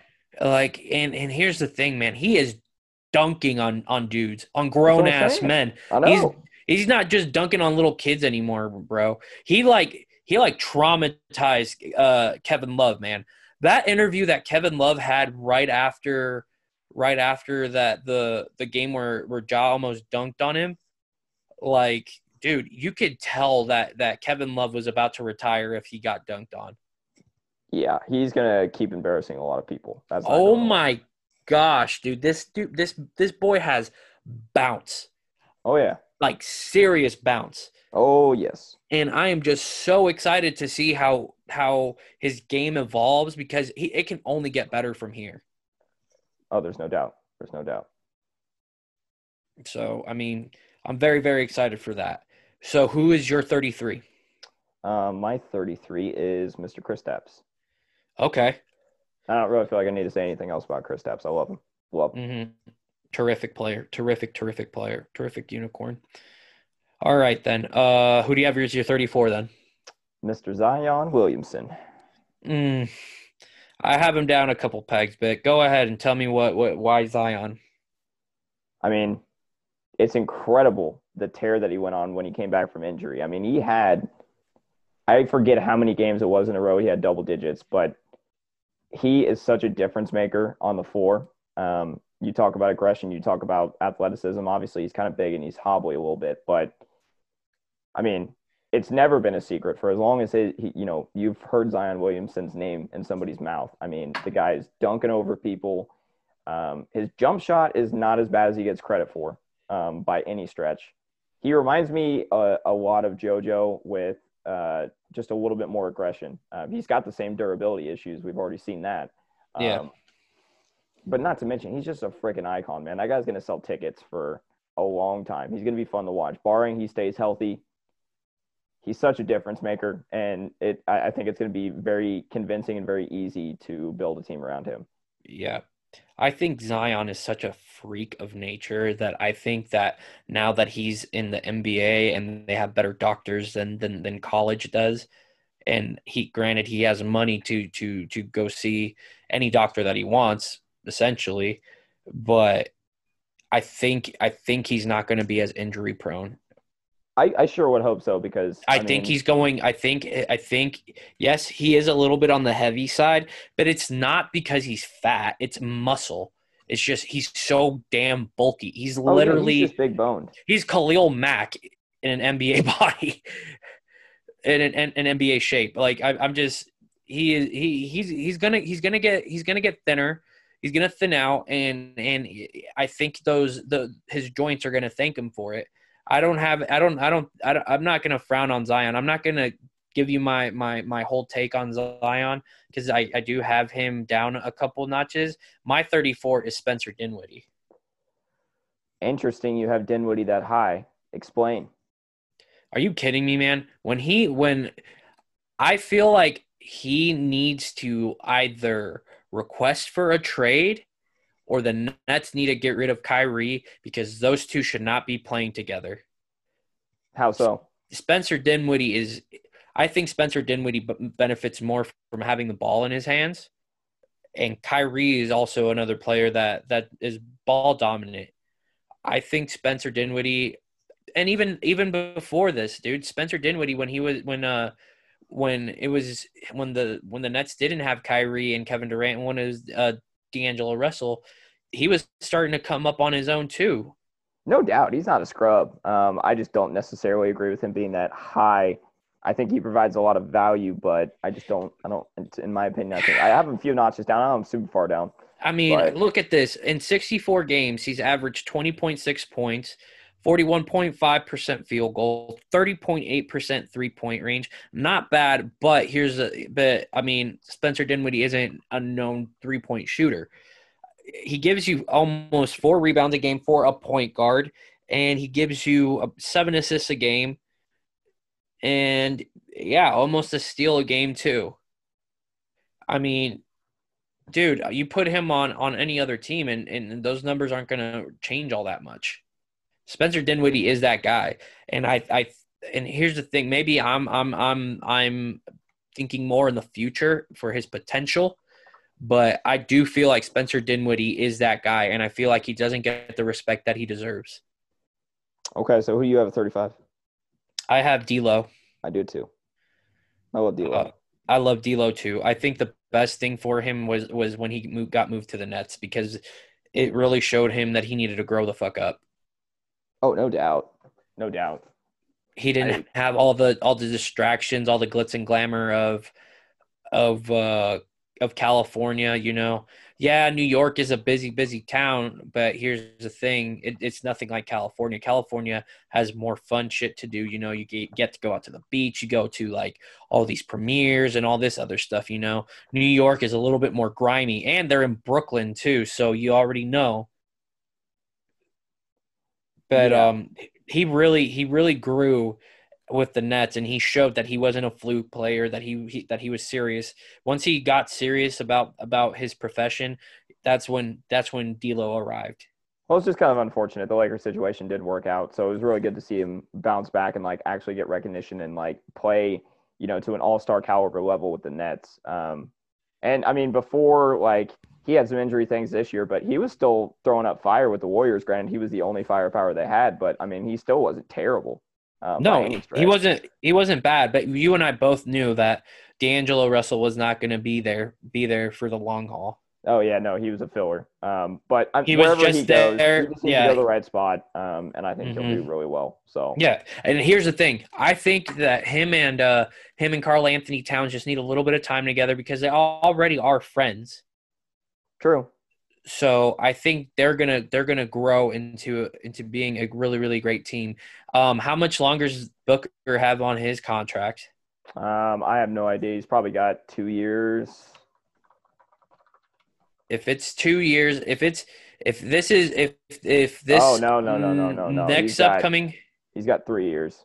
Oh, okay. Never mind then. I don't think that they'll be able to hold D'Angelo Russell and Carl Anthony Towns for that long because I do know that D'Angelo Russell, and Carl Anthony Towns have said on multiple occasions that they want to play with each other in the future. I can see it. I can see it. That would be a scary big three right there. So you had 30. You had D'Lo at 35. Who'd you have at 36? Zion. Okay.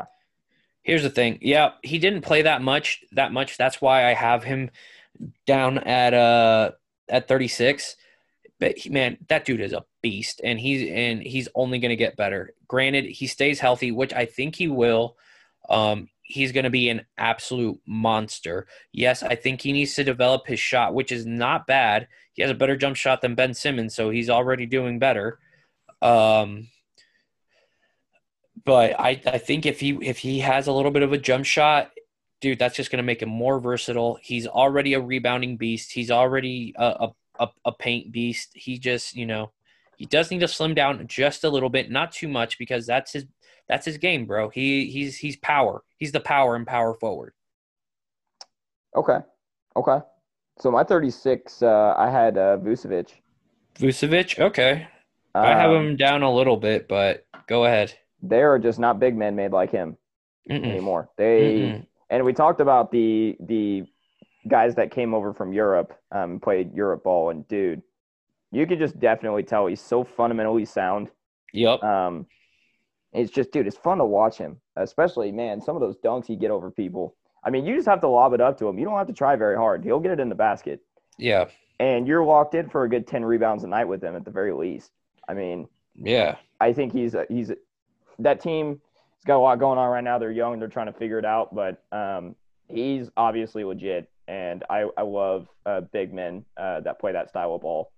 So for me, I had to I put know you. Vucevic. I know you love your big men. So They're forgotten about too much, man. They're forgotten about. And I know you're trying to poke a joke at me, but I'm being serious. I'm trying to stay on track here.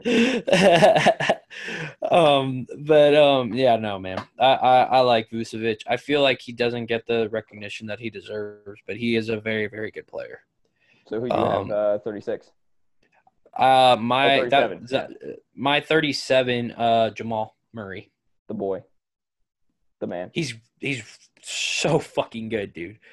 I love Jamal Murray. I love he when you talk about that Mamba mentality, dude, he has it. He's developing it, man. He is an assassin. He wants the big moments. He like the thing that bothers me about Jamal is he doesn't like to take the easy shot. He I likes to know. make it I he likes know. to make it harder on himself. So But for he's still, reference, but he's still very, very, very efficient, which is crazy to me. Imagine if he took the first shot, the easy shot. no kidding. He definitely does in some like facets, like watching him in big moments. He does kind of remind me of Damian Lillard. Mm-hmm. A light comparison, of course, but I A have him at very, 37 very. too. I like Jamal. I think he's a solid player. I think you're right. I think he needs to take the easier shots, or all around he just needs to shoot a little bit more. Um, but yeah, I mean, there's no doubt he works in that team very well, and he's a very well-rounded player. I mean, So yeah. I'd be I mean, happy to have him. he's a perfect number two to Jokic, And here's the thing: Jamal Murray doesn't mind being the number two to Jokic because he knows that he's either going to get an assist or he's going to get points. Either way, he's building up his stats. Granted, I feel like he is another player that is going that wants the big shot. He wants the big moment. He's not afraid of taking the clutch shot. And I'm very, very excited for the future for the Denver Nuggets, man, because Murray's starting to come into his own. Jokic is already Jokic, as we've already talked about, and also the fact that Michael Porter Jr. is only getting healthier.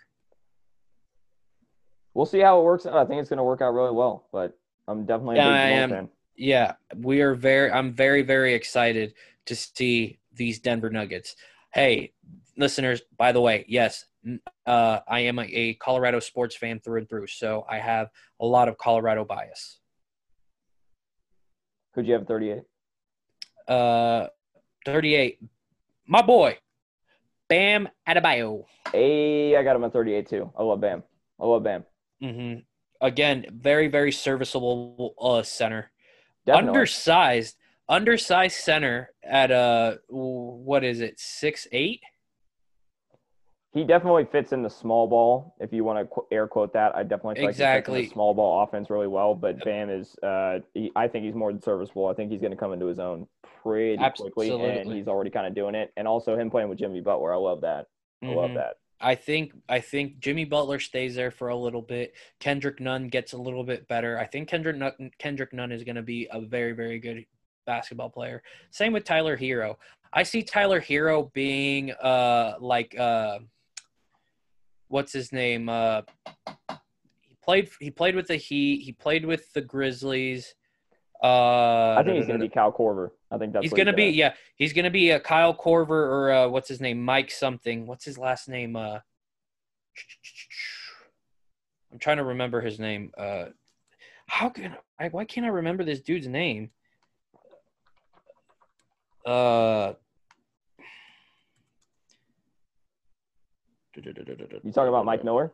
Mike Miller. There we go. Why the heck did I? Why was I spacing on him? I think Tyler Hero is going to be like that Mike Miller, Kyle Korver type of player. Very good shooter, very serviceable shooter. I think he's going to be a tidbit more athletic though. Okay, so I don't hate that. I don't hate that at all. I think Bam's gonna turn into an awesome player. He's already an awesome player. Hmm. Kentucky, they're definitely breeding him well over there. Oh Uh, yeah, no, I can see him being almost like a what's his name? Why am I spacing Ben Wallace? He's going to be Ben Wallace light. yeah, I like that comparison a lot. I would agree. He's very. I get some Ben Wallace tendencies out of him. Oh, He's Ben Wallace. very good on defense. I mean, he's going to give you at least a block a game. I mean, and he's also bringing in a little over 10 rebounds a game, and he's also giving you 16 points. That's what I want for my center. Oh shit! And guess what? He's 77% from three. Yeah, no, I saw that. That is such an eye-popping stat. Granted, Granted, they're probably super low volume, but yeah, granted he probably took like what 5 3-pointers, but still, that's pretty good. I mean, at least he knows how to pick his threes. So, yeah, he's very opportunistic in that. Who do you have at 39? uh, Nikola Vukovic. The big guys. Yes, I Yeah, love Vucevic. yeah. I'm surprised you had him a little bit lower, but I'm assuming you probably have a lot of the same sentiments I do about him. Absolutely. I just think that I don't get to watch him as much, so I don't get to appreciate him as much, and that's probably just my fault. But I definitely want to give him his respect because he definitely deserves all the roses. So I had Mr. Dinwiddie at 39, and I think I kind of get my spiel on that. Okay, I just didn't think he was. I just didn't have him that high on my board where you had him, but I still think I he's fantastic. I think he's a terrific player, dude, and I think I honestly think you're not necessarily seeing how great of a player he truly is. So who you have at 40? We made it to 40. Crazy enough. Yeah, Mike Conley. Mike Conley. That's that to me may be the most shocking one of the night, other than John Wall at 20. Why Mm-mm. Conley at 40? I think he's still a very, very good player.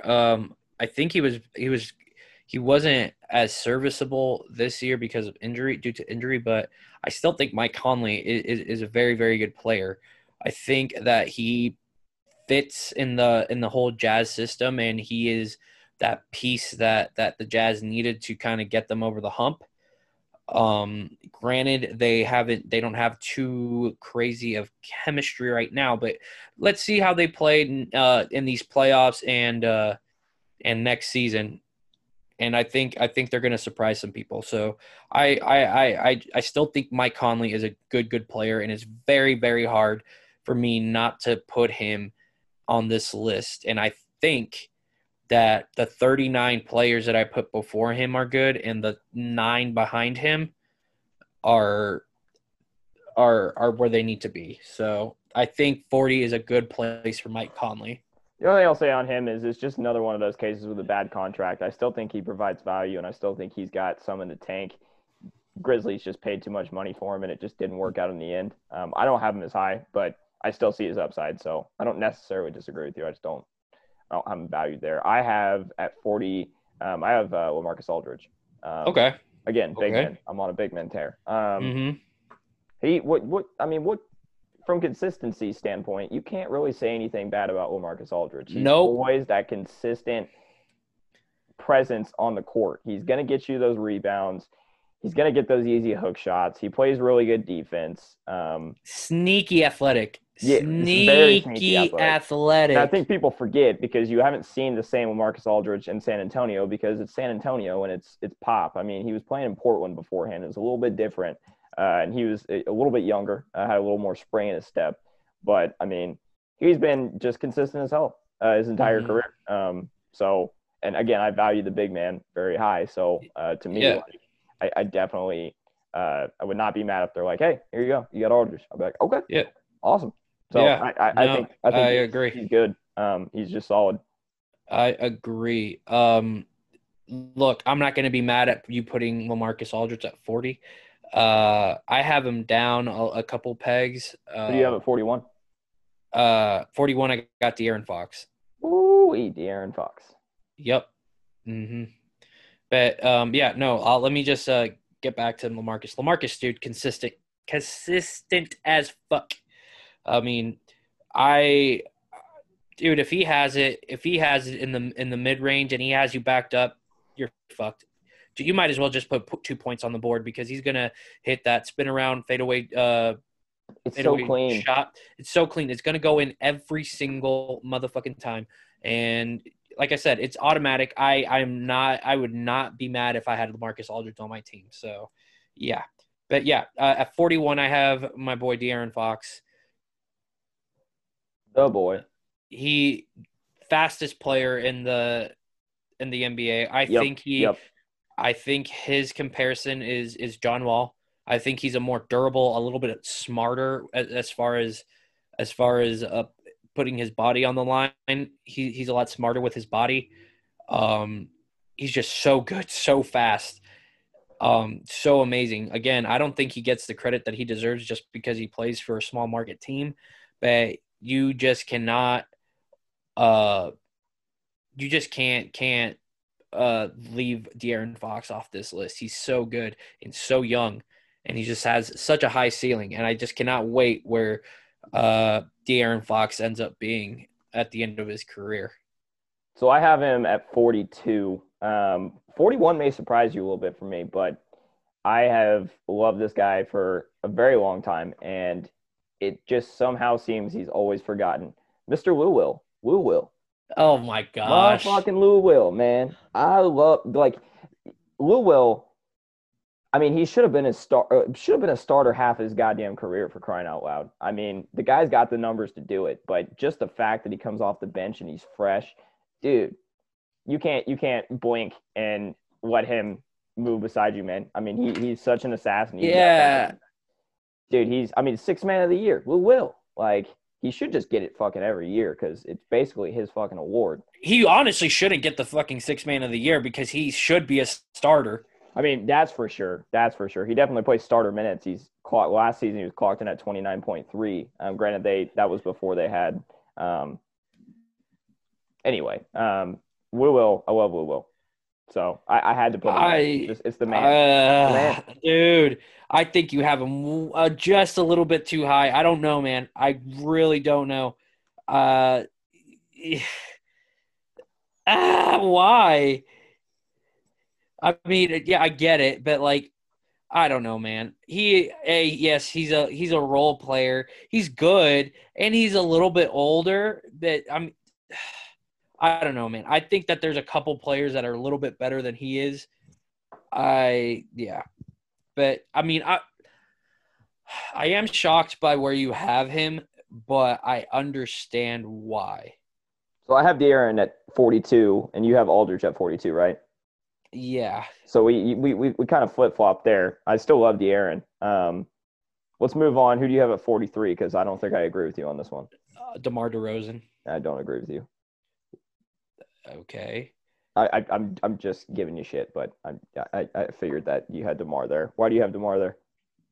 I mean, dude, he's still very, very serviceable player. He's still bringing you 22 points a game with a 52.6% field goal percentage. He's not a three-point shooter. We've known that. So 26.7% is not the best.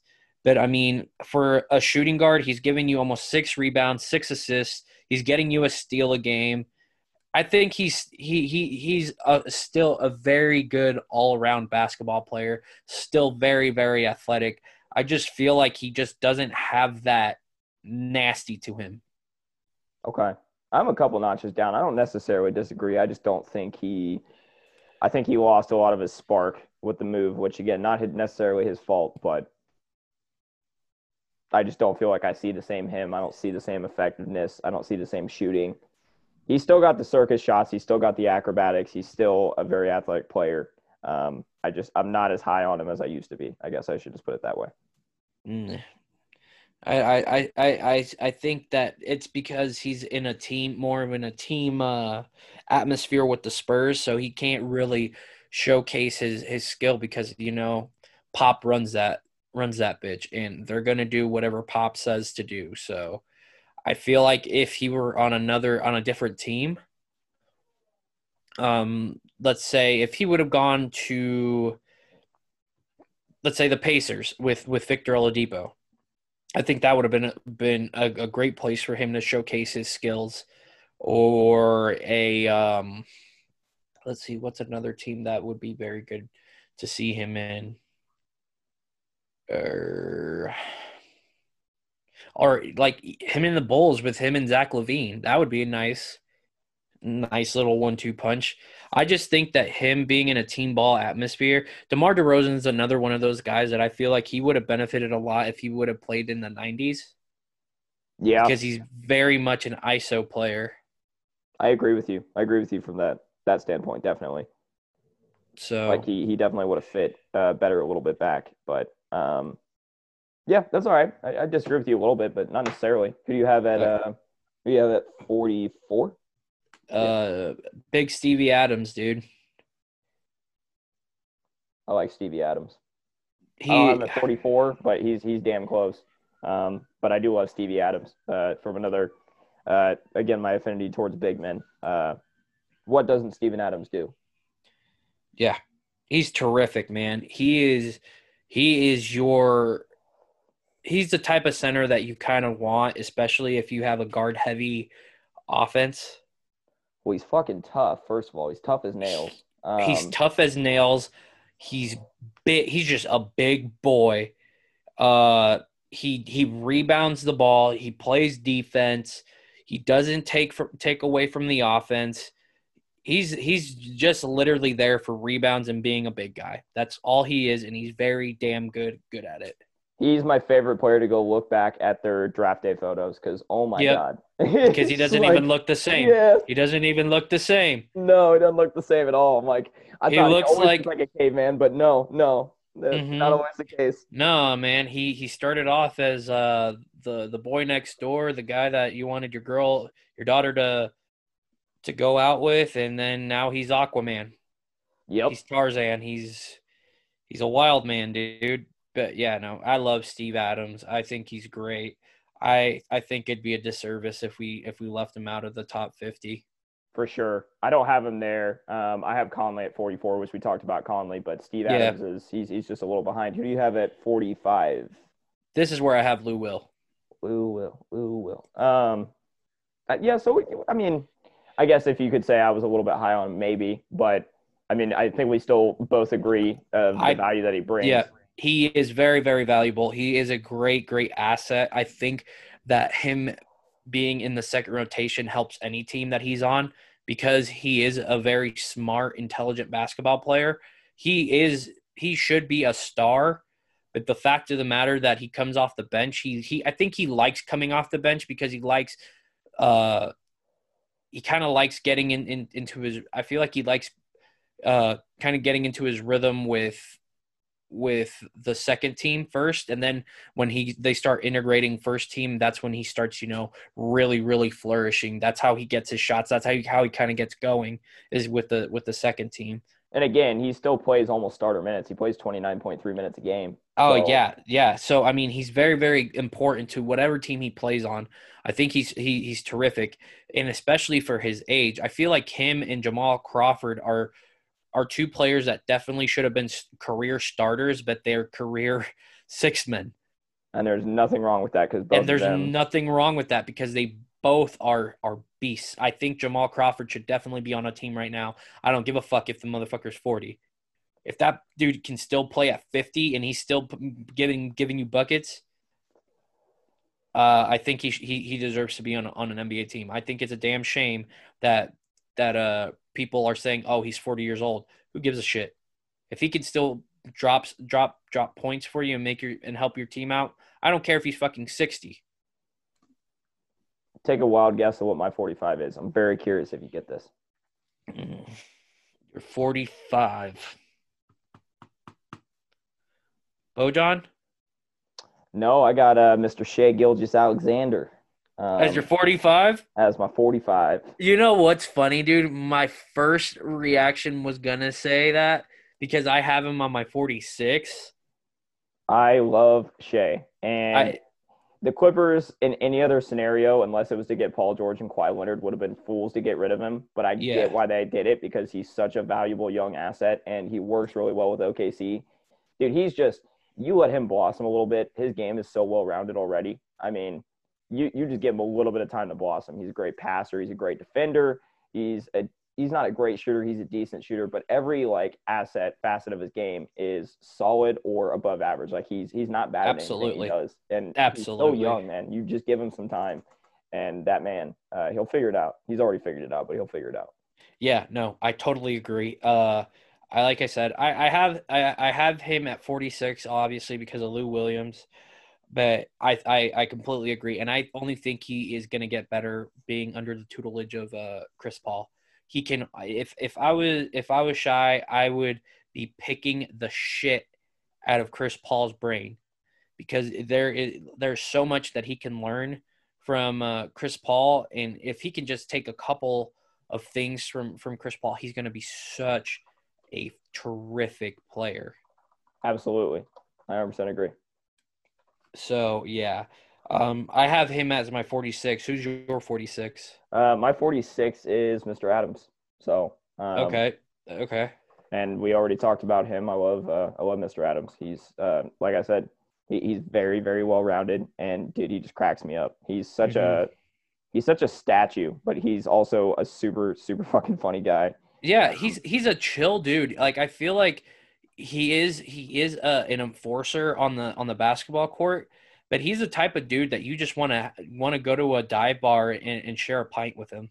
Dude, one of my favorite stories is Jimmy Butler talking about the time that he like ran in. He tried to go for a dunk over Steven Adams and ran into him, and he was like, "That guy was made out of rock. Like he's not made out of the same thing." Yeah, he's a monster, dude. I love Steve Adams. So that was my 46. Who's your 47? This is where I have Mr. Bounce, Zach LaVine. Okay, I have him one spot behind, but I love Zach LaVine, dude. He's He so good. so overlooked, man. So He is overlooked. extremely overlooked. And I just think, again, I think he's with the Bulls, which the Bulls haven't been a big market since Derrick Rose. Yeah, yeah. And before that, the Bulls weren't even relevant until like Michael Jordan. They really haven't been big unless they have been a perennial all-star. Zach LaVine, I think he's very, very good. I think he still has room to grow, but he's getting better. And I mean, 25 points a game with a 45% field goal, 38% three pointer, which is very, very impressive for Zach LaVine, somebody that has kind of been known for his dunking ability, not necessarily his shooting ability. He's also giving you almost 5 rebounds a game and 4 assists a game with almost 2 steals a game. So again, I think Zach needs Laurie Markkinen to kind of grow a little bit, and I Well, I think don't think that they're doing. I don't think they're utilizing marketing enough. I think they're kind of snubbing him. hmm So that kind of sucks. But I do. yeah, I wish Chris Dunn would have been the player that he was meant to be because I think that would have really been good with Zach LaVine's skill set. But Kobe White, we still got Kobe there. So Oh yeah, Kobe White's he ain't in the list right now, but it probably will be too hard to keep him out of it moving forward, I think. the Bulls are a young, interesting team. I'm very, very interested to see where they're going to be at in 3 seasons. They're just going to be in the same spot though, because they're just plagued just like the Knicks are. It's just really, really bad management, and it's so Yeah, depressing. and it's shitty because they still have the same owner that they had when the Bulls were winning all those championships. Well, what are we going to do? I'm not going to dwell Yeah, on it. I yeah. have DeMar at 47. I still like Okay. DeMar DeRozan. I couldn't put him that high. I still think he's great. He's just not. I just felt like if I put him ahead of some of these other guys that we mentioned, I'd be doing them a disservice. So I'm at 47, and then I have Zach LaVine at 48. Okay. So, and I love LaVine, and he's a Hmm. sneaky shooter. He's a very good shooter. Um, Super athletic. You pretty much hit all the highlights. Who do you have at 48? Mr. DeMontis Sabonis. I love Sabonis. I really do. Yeah, dude. I think DeMontis Sabonis is a very, very good player. I loved him in Gonzaga. I loved seeing him in Gonzaga. Um, and dude, he just came out of nowhere too. I feel like he wasn't really utilized all that much in OKC, and as soon as he went to the Pacers, man, he he just I don't know, man. He just popped off. A rebounding machine, dude. He's giving you 12 rebounds a game as well as 5 assists for a power forward. Oh, he's the man. I love Sabonis. We talk about the traditional European player. There you go. Mm-hmm. I He's mean, great. he has a lot of he has a little bit of his dad's skill set, so with the passing ability, so that's really cool. Obviously, I feel like he's a lot more athletic than his dad because his dad was literally just a big fat old guy when he came into the NBA.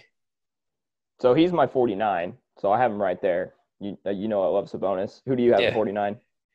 Who do you have at 48? I said Levine. Oh, okay.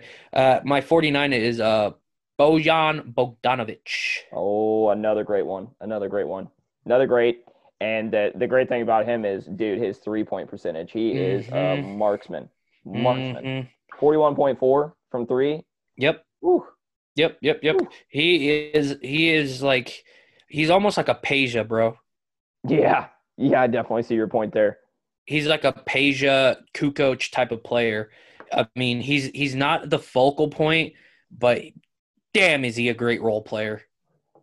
Absolutely. And sometimes that's And all he you gets need. hot, and he gets really hot really quick. I Oh, I remember know. He'll when start ripping threes. yeah, dude, I remember seeing the Cavs versus the Pacers, and holy cow, dude, there was so many times where I see Bogdanovich hitting such clutch shots. He's another player, man. He's not afraid of the big moments, and he is. I just love that man's game. He's not too flashy for. He's not that he has that perfect balance of being not too terribly flashy, but not boring either. So he was my 50. Who'd you have to round out the list? This is a curious one. Uh, Little LeBron, Eric Bledsoe. Hmm. Interesting. Why? Why do you have him at 50? I Bledsoe would have never came to mind for me. I think he's still a very, very great player, man. He's a great point guard. He does what Giannis needs from him and Chris Middleton needs from him.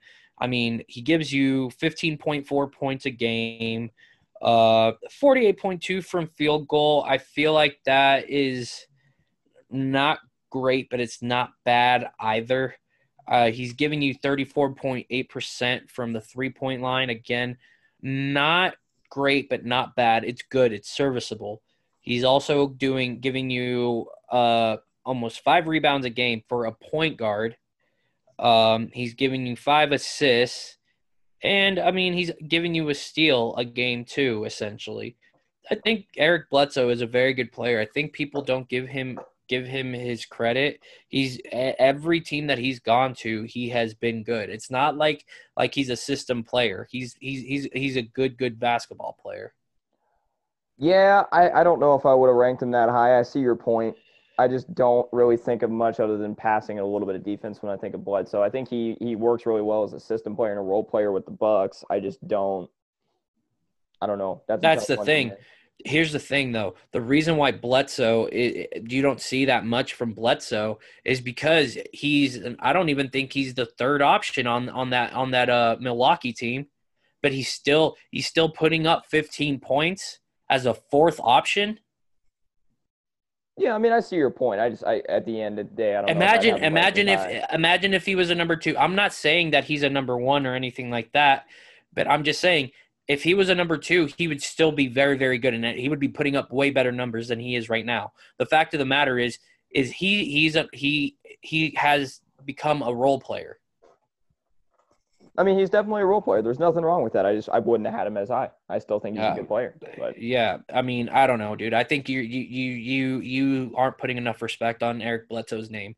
But who do you have at 50? Who do you think that is better than Eric Bledsoe? well, I had Bogdanovich at 50. Okay, with your list, that makes sense. But I still think Eric Bledsoe, man, he's terrific, terrific, terrific, terrific. I can't believe we got through that and actually stayed on track for the most part too.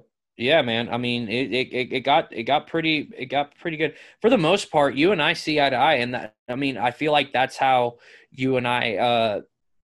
That's why you and I have this podcast because you and I feel like we're very very proficient in sports, and we see the same things. So, I I'm just can't believe you had John Wall that high. That's going to be the biggest takeaway I take from this. motherfucker, dude, you're just not respecting John Wall. He Dude, is a top I 20 still am player. respecting him. I'm just saying he hasn't been No, playing you're lately. not. I can't Ob- believe you put that man that high. obviously, you don't have any respect for John Wall because if you did, you wouldn't be batting an eye at me putting John Wall at 20. John Wall is good when he's healthy. He's good. He is one of the best players in the NBA when healthy, and you See, I don't can't even say know if that. I agree with that. I don't Why? even know if I agree with How? that. How? How One of the can you not best agree players with and that? how so? Like one of the best players, like what, a top 5 player when he's healthy? Is that what you're getting at? No, I'm not saying that, but I'm saying that he's probably a top 15 player. I feel like I can, when healthy, I can probably put a couple of these guys ahead of some of these healthy players. But I think John Wall would be one of those players that I would move up if healthy. I'll cap the conversation by saying if he was fully healthy and I could see more of a sample size, I'd have no problem putting him in the top 20 somewhere. But as it stands right now, Motherfucker, when he's healthy, you better not be putting him in the 20s. He should be no I said top lower than 20. I said 15. top 20. He So should be no lower than 15 when healthy. I'm just saying, right now in this current lens, I can't. I'm not comfortable putting him that high. I don't. You're crazy. You're Maybe, crazy. maybe, maybe. I'm curious if more people would agree with me or you on that take, but that's neither here nor there. All right. Well, we do have a little bit of breaking news while we were talking about our list. I guess the MLB for you is deciding that they're going to end up coming back. Yeah, I just saw Uh, that. It looks like it's going to be a 60 60-game game, season. a Yeah. 60 game season. Um, if the players report by July 1st and agree on health and safety protocols. So I don't know, man. Fuck baseball. I ain't watching baseball. I mean, the only reason I would go watch baseball is if they're allowing fans in there and we go to Coors Field to watch a Rockies game. That's about it. Yeah, they ain't allowing any fans inside any stadiums anytime soon. So Well, good luck fucking having people watching baseball then, because who is gonna watch that's what I'm baseball? saying. That's what I'm saying. Uncle Barry? I guess it could become the new golf. Saturday, Sunday afternoon nap. Here's the fucking funny thing about it is, dude, I think golf has surpassed baseball. I would say so. I'm much more of a fan of golfing, and that's probably a personal preference because I like to golf as well. But yeah, I certainly would agree with you. I don't think you're far off on that. Yeah. Baseball's No. kind of lost its touch. Don't get me wrong. The biggest thing for me is, man, they took away the pitching gifs off the internet. They don't allow you to post the gifs anymore. I used to love watching the gifs of like Syndergaard or Matt Harvey or anybody, Clayton Kershaw throwing nasty curveball, nasty splitter. I mean, the gifting pitches were the best. And fantasy baseball is also fun to play, but overall as a sport, there's like no entertainment value to it. Yeah. I don't know, man. We'll see. I'm not going to watch baseball. I already have an issue with watching baseball. Like I told you, the only reason I like watching baseball is because I watch the Rockies and occasionally the Blue Jays. I really like the Blue Jays too, but I will I boast one quick brag about baseball is the Royals farm system is about to be loaded because they decided not to get rid of any of their minor league players and said they were going to keep paying them. And everybody was like, oh, okay, well, cool. I kind of want to play for that team. Fuck all the rest of you. Um, so that would be great because I historically grew up with the Royals being dog shit other than that 2-year run we had. yeah, So that you would be guys were great. good for 2 years and then fucking fluttered, dude. You guys fucking pooped out everything. Everybody We left. had to. Everybody cost too Everybody. much money. I mean, you can't.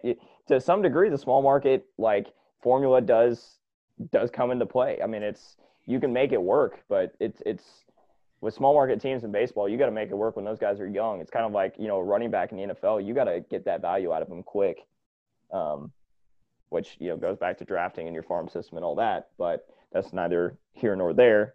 But I guess baseball coming back something. We'll see if they actually go through with it. Hopefully the players are getting 100% of the money because if they settle for anything less than that, that's bullshit. Yeah. But who knows?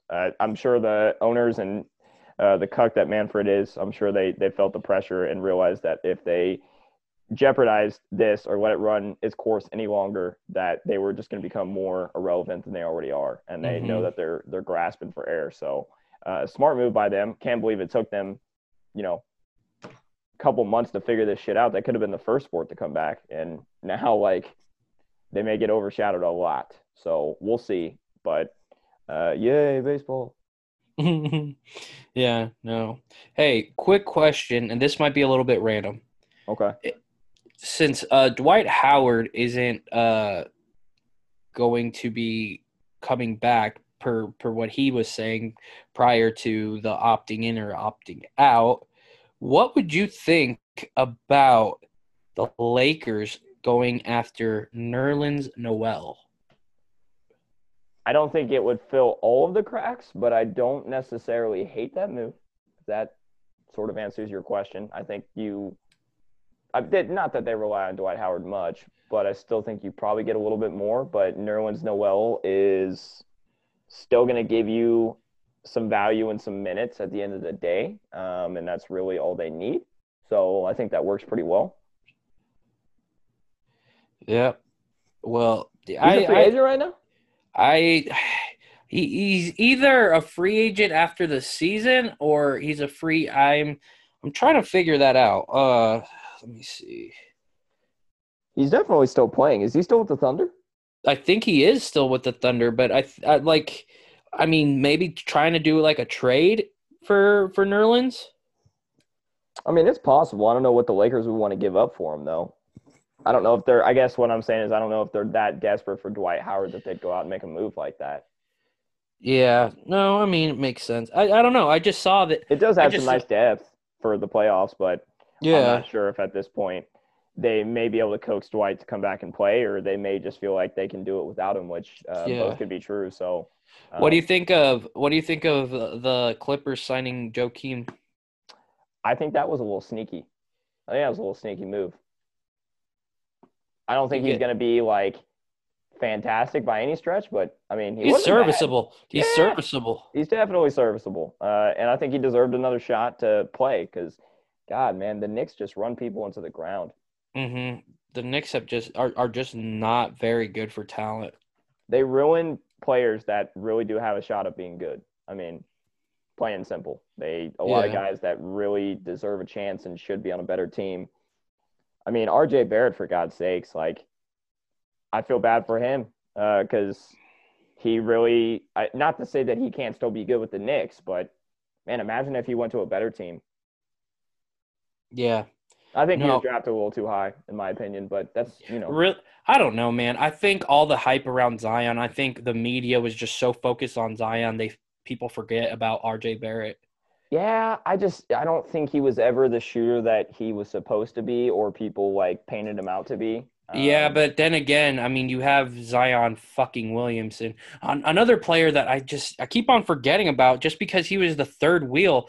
Cam Reddish, I really hope that dude comes out and just balls out He's playing because with the Hawks. He'll be all right. They're really good at developing I players just over there. really hear that Cam Reddish was actually the best player in that team. I mean, I like Cam Reddish, and I think the Hawks is a perfect spot for him. There's not a whole bunch of a spotlight on you with the Hawks, and I think they Yeah, have a really good crop of young talent, and they've been pretty notorious for player development over the years. So, um, I don't I don't think that I think Cam Reddish may turn out to be a more solid player than RJ Barrett. I hope I'm wrong, but I really do think he's a better player. I don't think that's a crazy take. yeah, no, I completely I agree with you, man. I mean, I just think I think Cam Reddish has a higher ceiling, but I don't think that RJ is going to be a scrub either. Yeah, it's just I always have to keep thinking about RJ and thinking about the Knicks because it doesn't seem like they're going to get their act together. I hope I'm proven wrong. I don't like to see guys like that fail, but I mean, it's just He shouldn't. He really shouldn't. He's an immense talent. I mean, his godfather is Kevin, or not Kevin, but Steve Nash, for God's sake. mm-hmm. Hopefully he figures it out. But you know what? We got to give him some time. To his credit, I mean, he was a rookie this year, so we got to give Yeah. him some time for sure. Yeah, no, I'm very, very excited to see exactly what he's going to bring to the game. I really hope that the Knicks don't fuck him up because he really he should be a good player. And I think given the circumstances, if he was in a better team, I think he would. But I'm not too confident that these motherfuckers the Knicks are gonna treat him right. I think they're gonna do the board dirty. No doubt. Well, before we get out of here, what do you got cooking for album of the week over there? I'm gonna go with an oldie, bro. I'm gonna go with "What a Time to Be Alive."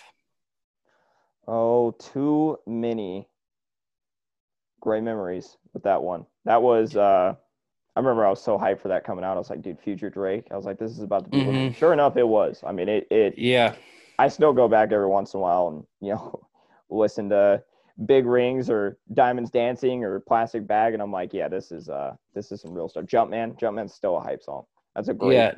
great I take. think, I think with me, with all, especially with Drake songs and Drake projects, I feel like it takes me a while to really appreciate them. I need them to age a little bit, and me going back, and then I appreciate them a lot more.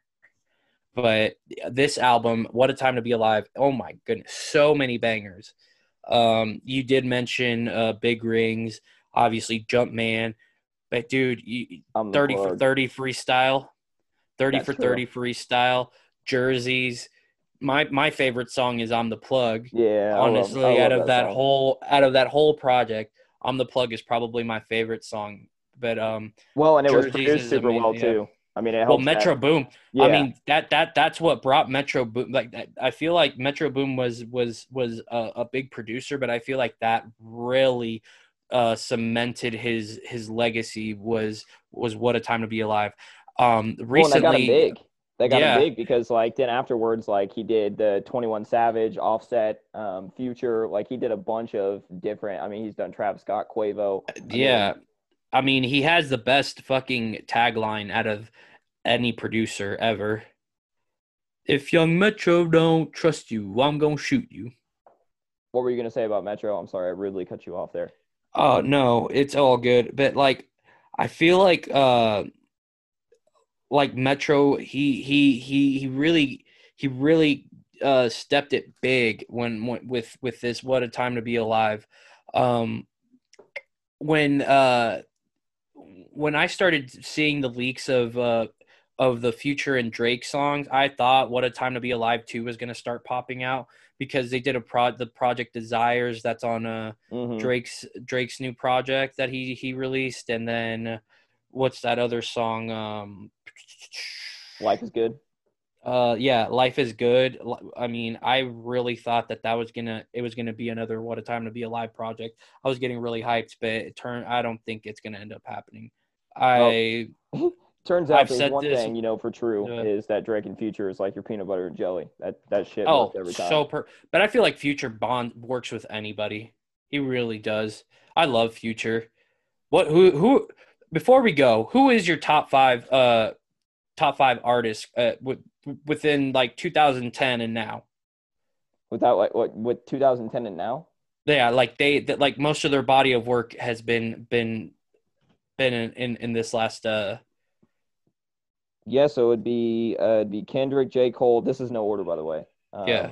It's Kendrick, J. Cole, Drake, Future, and then Mac Miller. Okay. I got Kendrick, I got Drake, I got Cole, I got Future. My fifth is it's gonna surprise you, but Young Dolph is probably my fifth. That is a wild, wild, wild pitch.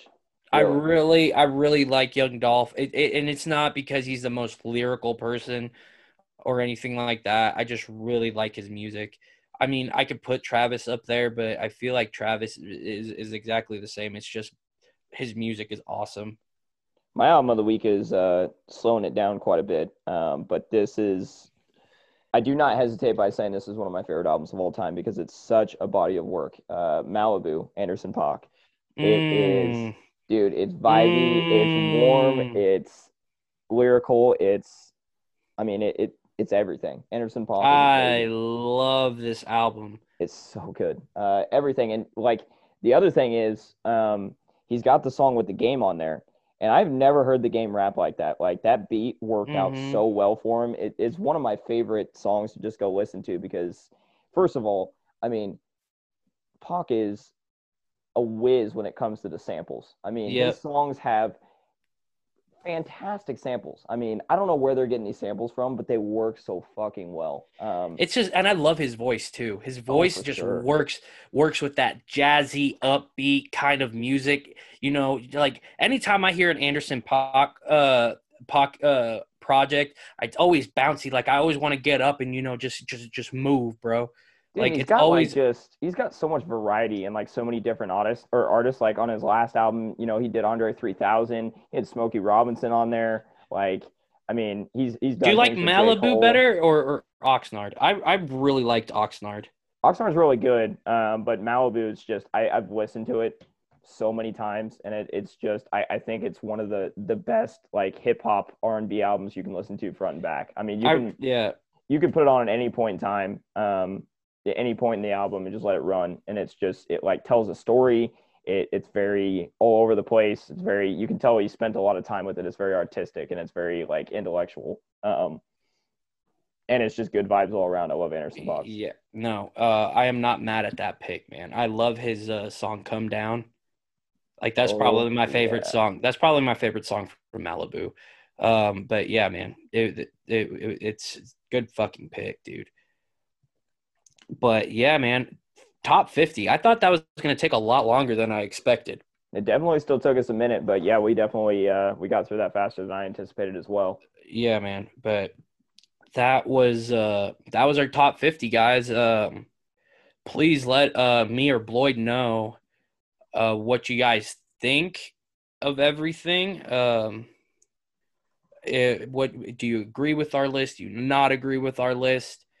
And yeah, man, just give us the feedback, man. That we're always looking to get better. At the end of the day, we want to have people enjoy this show, so we can't really do it without your guys' feedback. So And yeah, keep listening, keep the